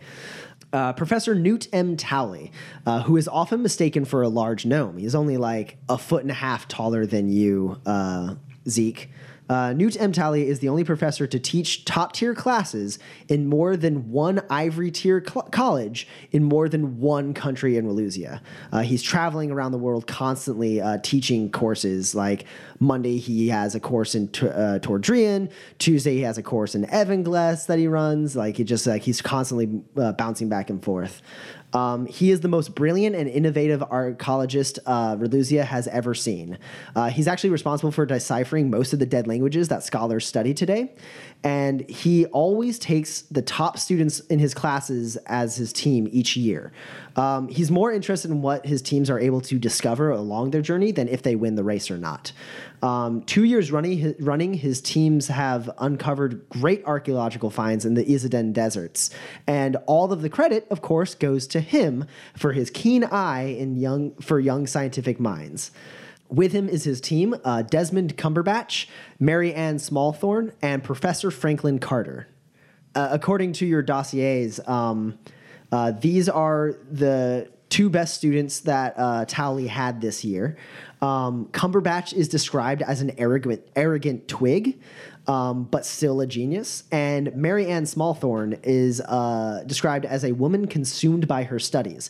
Cornelius notes that she treats every interaction and every experience as an archaeological test. The man with them, Franklin Carter, is actually one of Newt's oldest colleagues. He's accompanied every one of Newt's teams every year in the Atroposian circuit. His task is to protect them and guide them as they cut their teeth in their first archaeological expedition.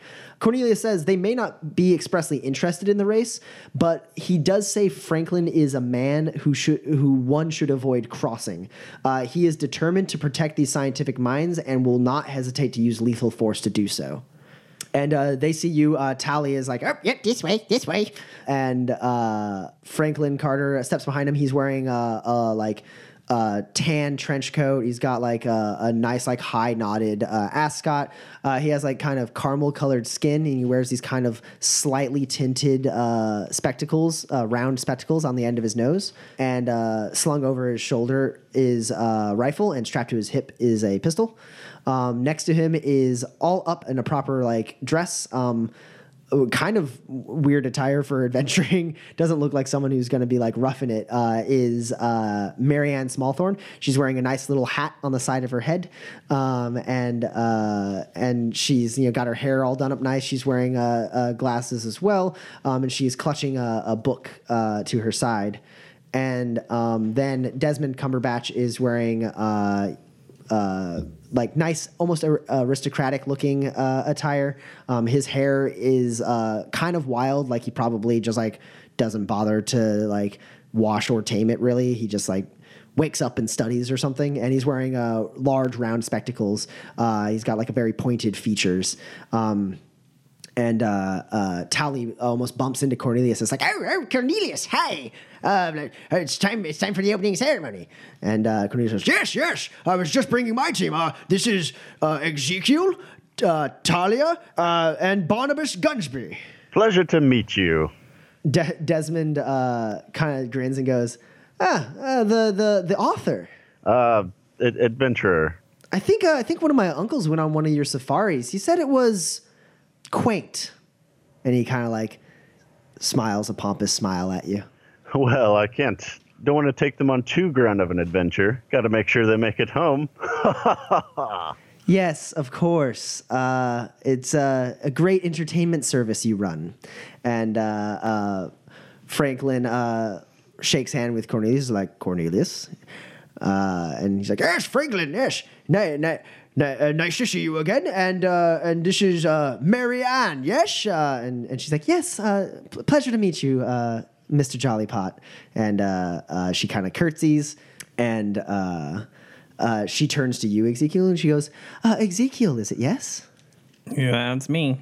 I happened to be at the Inventors Fair, and I saw you flying in Mr. Jollypot's exhibit. That was me, yep. Yeah, that was quite daring. Where did you learn to fly like that? The Hurricane Wars. Oh yes, you're Paldoran. That's right. What is it like growing up on a storm ship like that? Cramped and structured.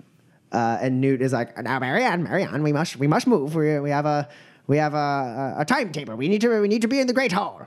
And Franklin kind of guides her away from you, and then Team Tally starts walking down the hall, and Cornelius turns to you guys and goes, now, before we move into the Great Hall, the three of you have read through the dossiers, yes? Yes, multiple times. Excellent. Do you have any questions before we begin? I mean, once we step into that Great Hall, the race is imminent. Do we have to carry Gerald across the starting line?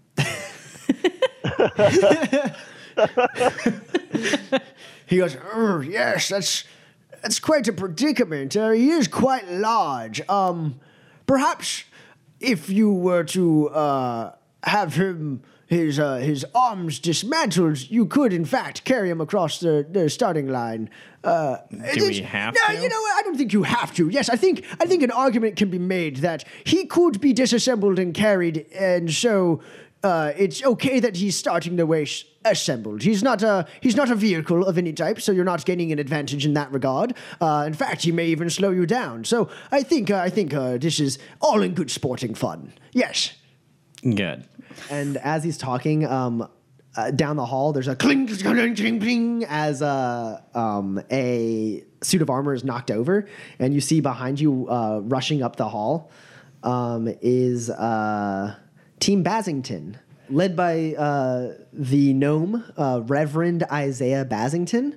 You remember in your dossiers, Jollypot said, small stature, large spirit. Isaiah was a devout member of the Church of Free Will long before Sir Roscoe was even born.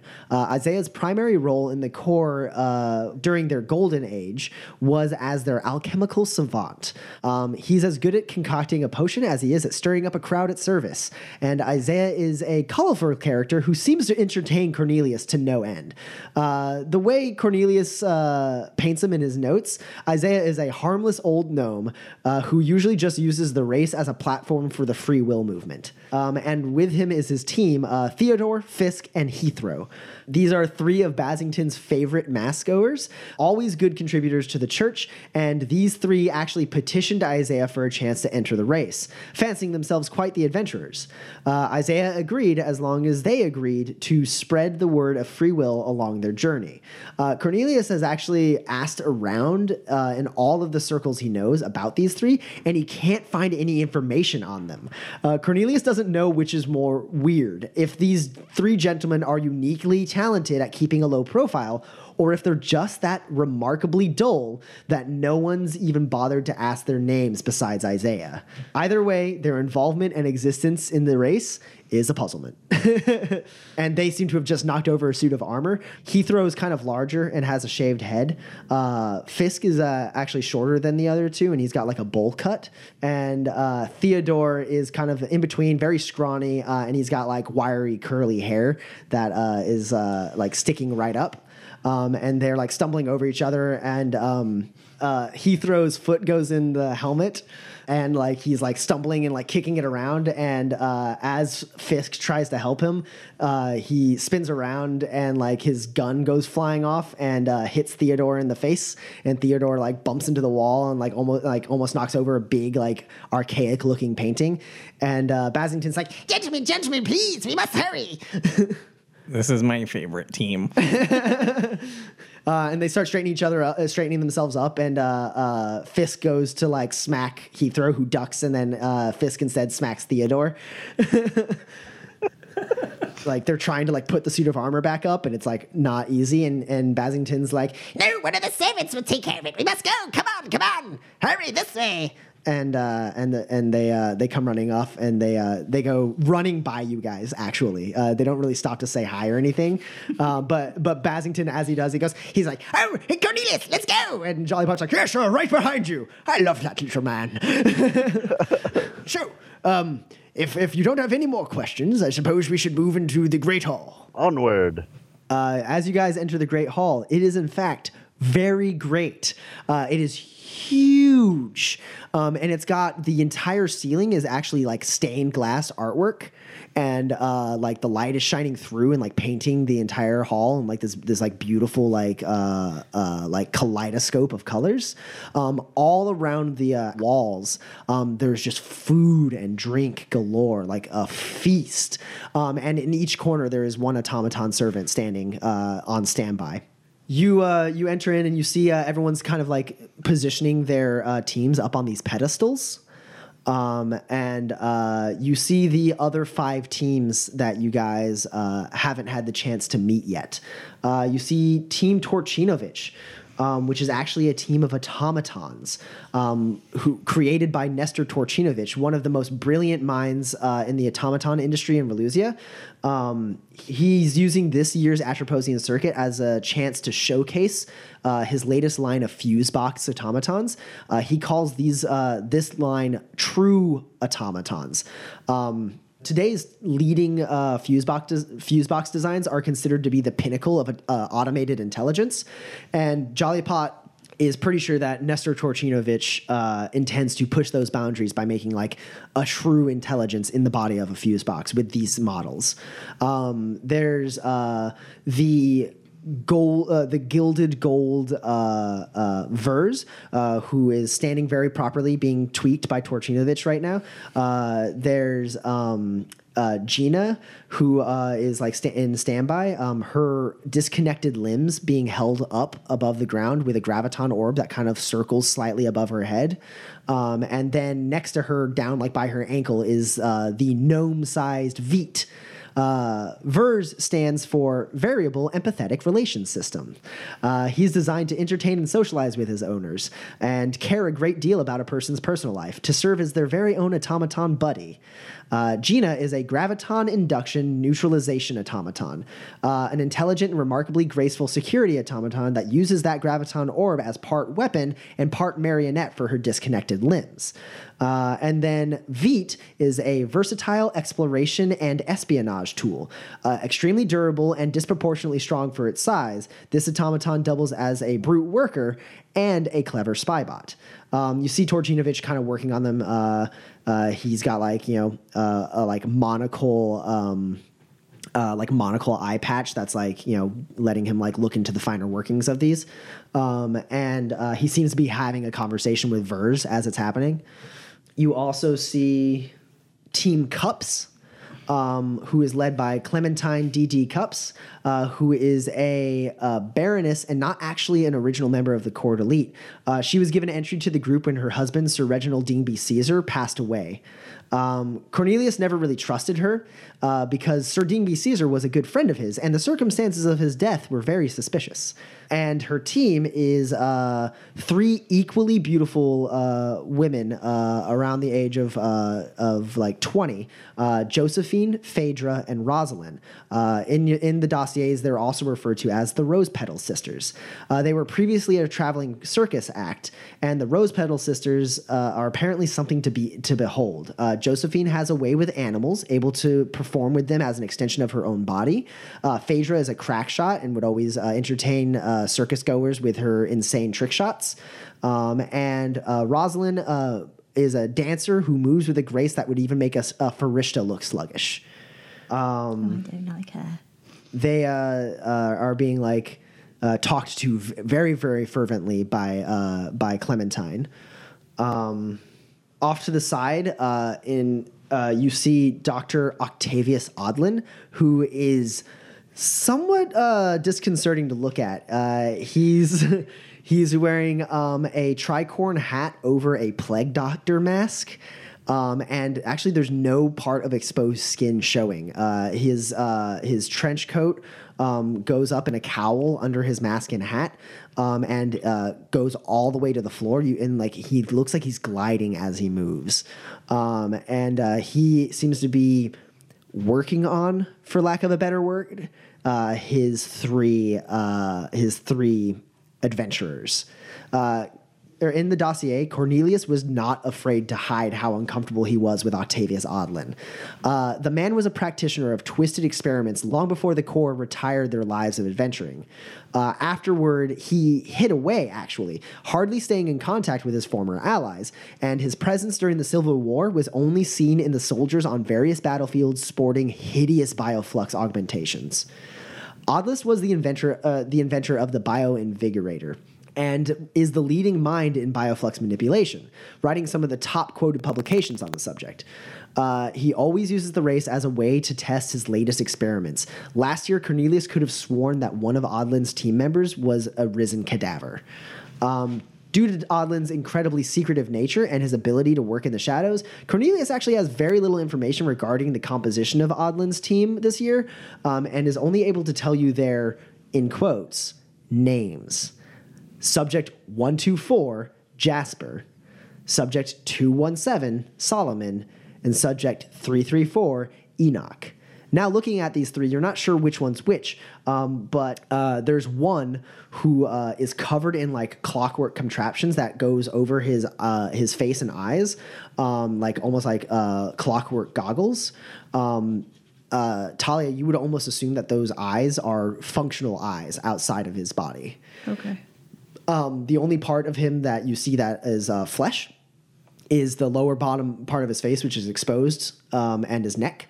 Otherwise, everything is covered in this tightly strapped leather and clockwork. And then there's a much, much taller one who is very broad-shouldered, very muscular. You can see what part of him is at least human, or at least fleshy, is you can see his neck and part of his chest as the V of his shirt comes to under his vest. He has strapped to his back a gigantic cannon looking of a gun.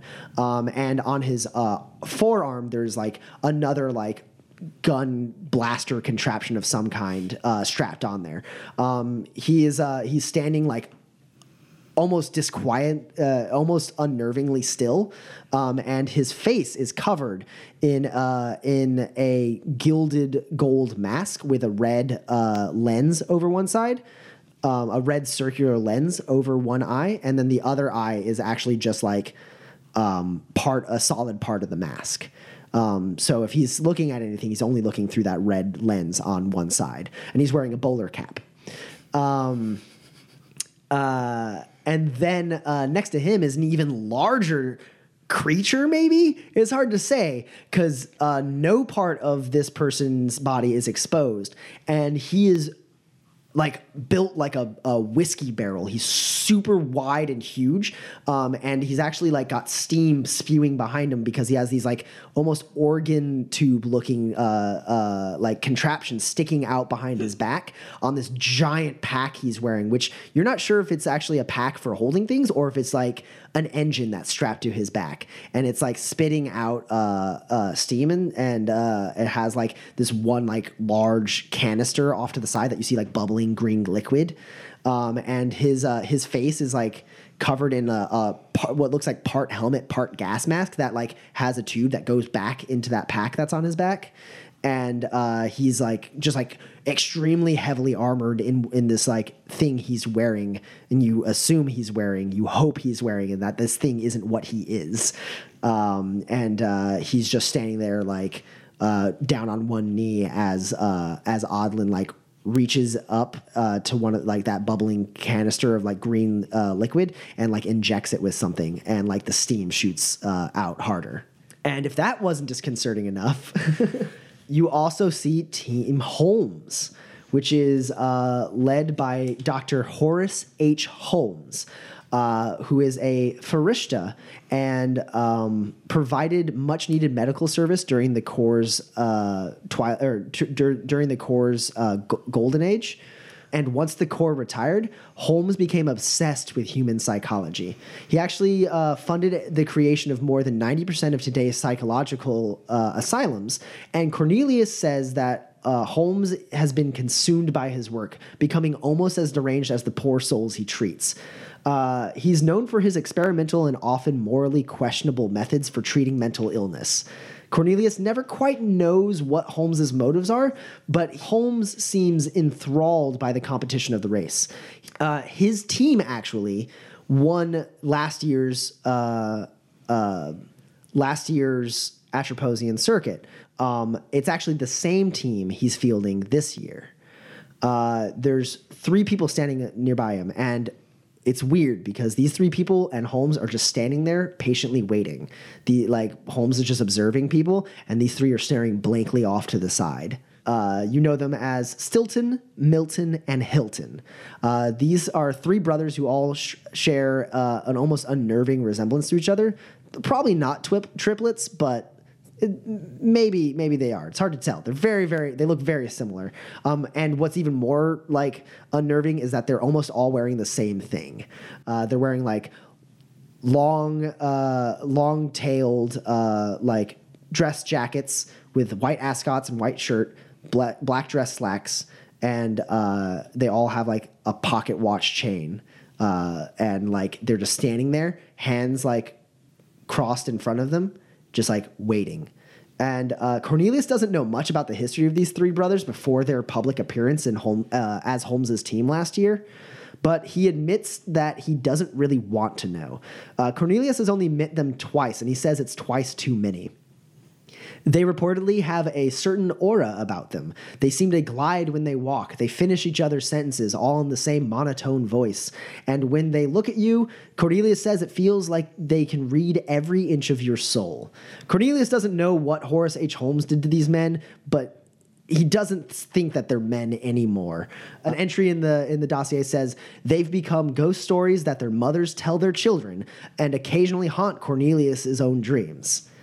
Basically, Cornelius recommends extreme caution when interacting with these 3. He can't speak to their methods or link them directly to any terrible doings, but he can't shake the idea that these men have an air of menace about them. And then finally, the final 12th team you see is Team Silver, led by Lord Constable Maxwell Silver.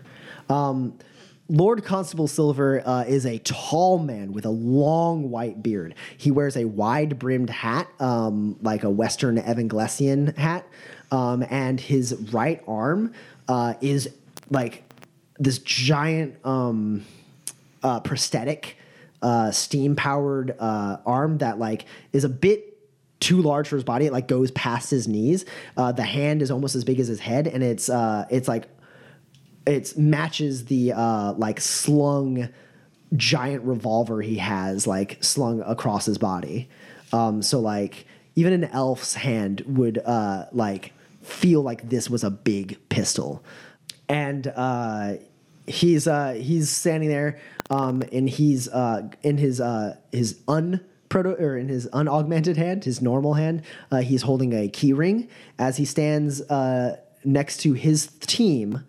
According to the dossiers, after serving as the Corps' gunslinger in their early years, Silver was the man behind the social movement for a higher standard of police force training, and he actually personally trained the Razul Constabulary until recently when he attained the position of Lord Constable of Evangles.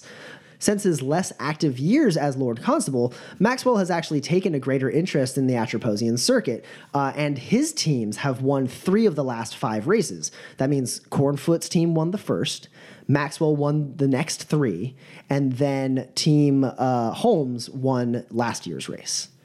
Most attribute this track record for Silver's teams to the fact that his teams have arguably the best motivation to win. Maxwell takes some of the most colorful and dangerous convicts and enters them in the race, promising and always delivering them a full pardon for all of their past crimes if they win. Cornelius can't fault the strategy behind these actions, but he says Silver's complete disregard for most of the rules and public safety is something that Cornelius cannot abide by anymore, which is why he's chosen you guys to best these criminals. So you have Blake Stoughton, Ventral Barbagus, and the Gentleman.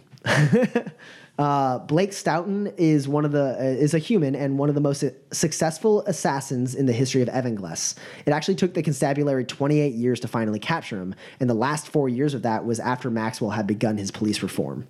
Legend has it Stoughton could shoot the beak off an eagle from a mile away with his rifle.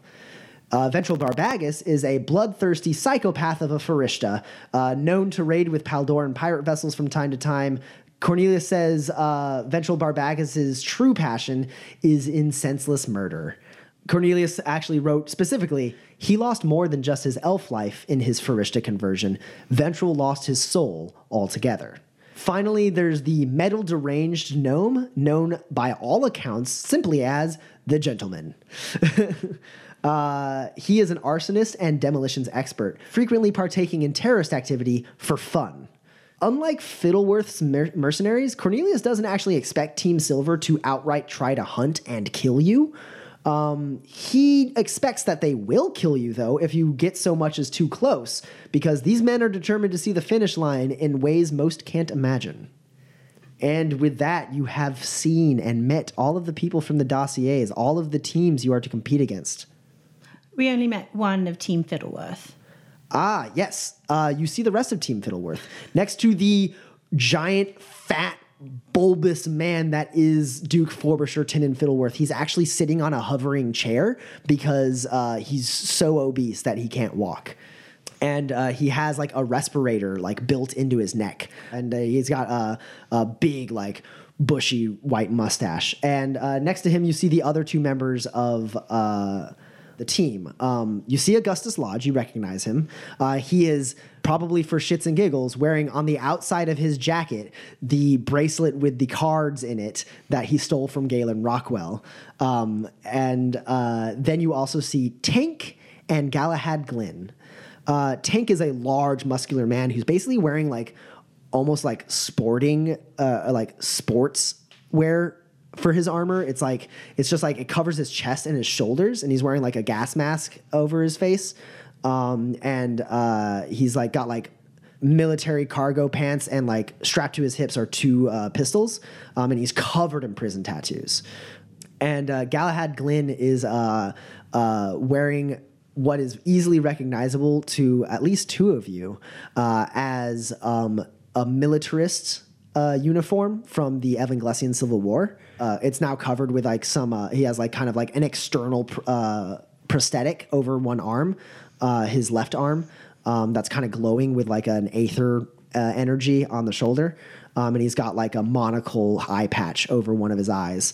And slung over his back is like a large, sophisticated looking assault rifle of some kind. You remember back to your dossiers, Tank is a bloodthirsty bounty hunter with more than a few notches on his belt. And what's more scary than Tank's intimidating look is how coldly intelligent he seems to be in his execution. Galahad Glynn was a soldier for the militarists who never really lost his bloodlust from the Civil War, and he took up mercenary killing nearly a day after the war was finished. Cornelius is convinced that these men will not hesitate to kill on sight. He even notes that Galahad Glynn takes a special kind of pleasure in murder. So with that, you've seen all of the people from your dossiers, except for Sir Roscoe Berwin Cornfoot himself. And you actually notice that Team Cornfoot isn't in the hall yet. And Jollypot gestures for you all to follow him, and you actually are... he has you all climb up on top of this pedestal. These pedestals basically make a ring in the center of the hall with one pedestal in the center. As you guys are getting there, everyone kind of like the din of conversation kind of quiets down as a door at the other end of the hall opens up, and in walks Sir Roscoe Berwin Cornfoot and Team Cornfoot. They saunter in through the middle of the circle of all of your guys' pedestals. Team Cornfoot steps up onto the center pedestal, and Sir Roscoe Berwin Cornfoot turns to address all of you. He is wearing a long, like military trench coat with a high collar. He has a very elegant sword on his hip. And his entire outfit is just clean and like just looks wealthy and strong. And he's got a mustache kind of similar to yours, Barnabas, that goes into his chops and up into his hair. And he's got a kind of spiked white hair. And he goes, "Welcome all of you to the 6th annual Great Atroposian Circuit. I, as you well know, am Sir Roscoe Berwin Cornfoot. You are here because you have been given the privilege of representing a member of the Corps d'Elite in this historical competition. Years ago, when I founded the Corps, I sought out the boldest, the brightest, the best, and most able adventurers the world had to offer. You have been chosen because you are thought by your benefactors to possess the same qualities that made the Corps d'Elite the great establishment it is today. I have full confidence that each of you were chosen well, and this year will yet again be another fair and daring race. But this is more than a simple competition, is it not? You and your teammates are about to embark on the journey of a lifetime. You'll travel roads rife with danger and conquer them. You'll experience things few in this world even dream of. You'll rise to the challenges set before you with skill and determination, and come out the other side changed for the better. Any one of you could make history and claim the victor's purse. Though I must say I have my biases as to who I'm rooting for." And he chuckles, and there's a polite ha ha ha ha. I politely chuckle as well. "But all of you will become legends in your own right. This is our gift to you. This is the kinship we share. We are the brave elite who step forward without hesitation when we hear the call to adventure. So, let us step forward now, together, and begin this glorious undertaking. Let this hour mark the beginning of the 6th annual Great Atroposian Circuit." And at that, there's applause. And the stained glass roof of the Great Hall creaks and begins to open. Ooh. And as soon as that happens, all the benefactors climb up onto the pedestals with their teams, and as soon as they do, handrails pop up around the pedestals, boxing all of you guys in, and all of a sudden, from behind, there's a big on the back of the pedestals, and these giant balloons shoot out and begin to fill with air. And all of the pedestals start to lift up into the sky, through the sky roof. These hot air balloons carrying you guys up above the Rykon mountain range. And very quickly begin to move into position slowly in like a line spreading out.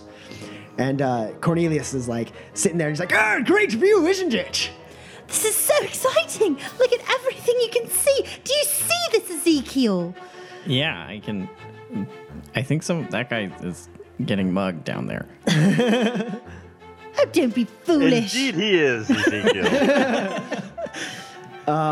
You see many of a couple of the other teams seem surprised by this turn of events.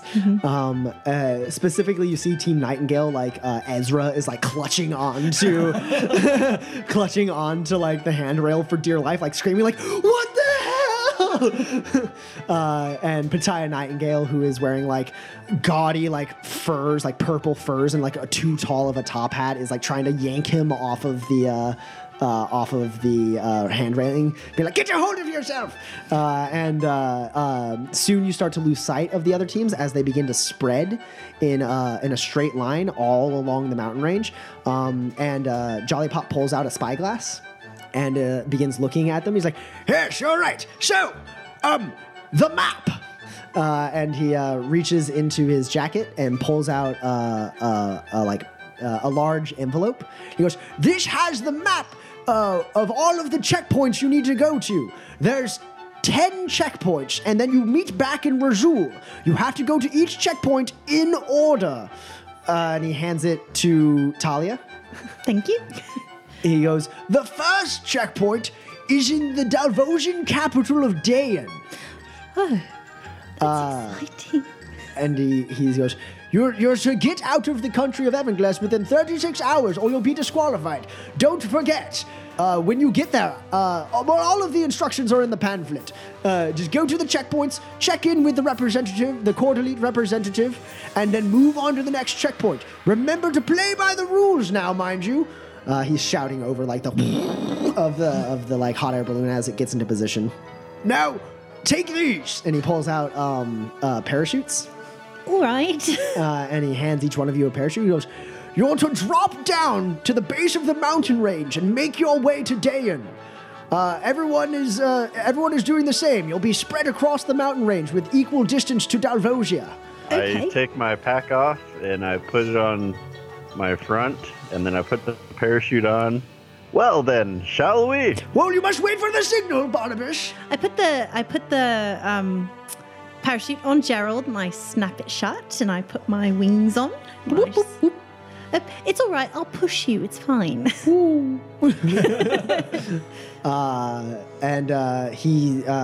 Jolly Pot's looking through the spyglass, and he's waiting. He seems to be looking in the direction that Team Cornfoot's hot air balloon went. And I look that way as well. yeah, you can see it. Your eyes are as good as Jolly Pot's spyglass, if not better. You can see Team Cornfoot is actually a couple hot air balloons between you. Like basically the distance between you and the next one, which you see is DD Cups. You see them, and they're like a mile or two away. And then beyond that, you see the small, like faint balloon that you recognize to be Cornfoot's hot air balloon. Are these parachutes any altitude parachutes? Yes, but they're one use only. You Zeke, see as Cornfoot is looking through his spyglass at all the other things, and once he seems to think everyone is in position, he nods, and Isaac, of all people, draws a flare and shoots it into the sky. And Jolly Pot goes, that's the signal! Go, go, go! Go forth for adventure and glory! I climb on the rails. Tally-ho! I jump off. I push Gerald. You push Gerald? And then I fall down and then like grab onto him and try to like push him forward a little bit towards Dalvosia. You're trying to glide down on. Yes, I was going to suggest that we all connect to me and I pull us, but he's already gone. So Gerald is plummeting. He is not aerodynamic. I know. What about you, Zeke? I give Jollypot a nod, and then this was like day 4 of Stormship training school, and I jump off and remember my training. Yep. You see a very graceful Barnabas doing a flip.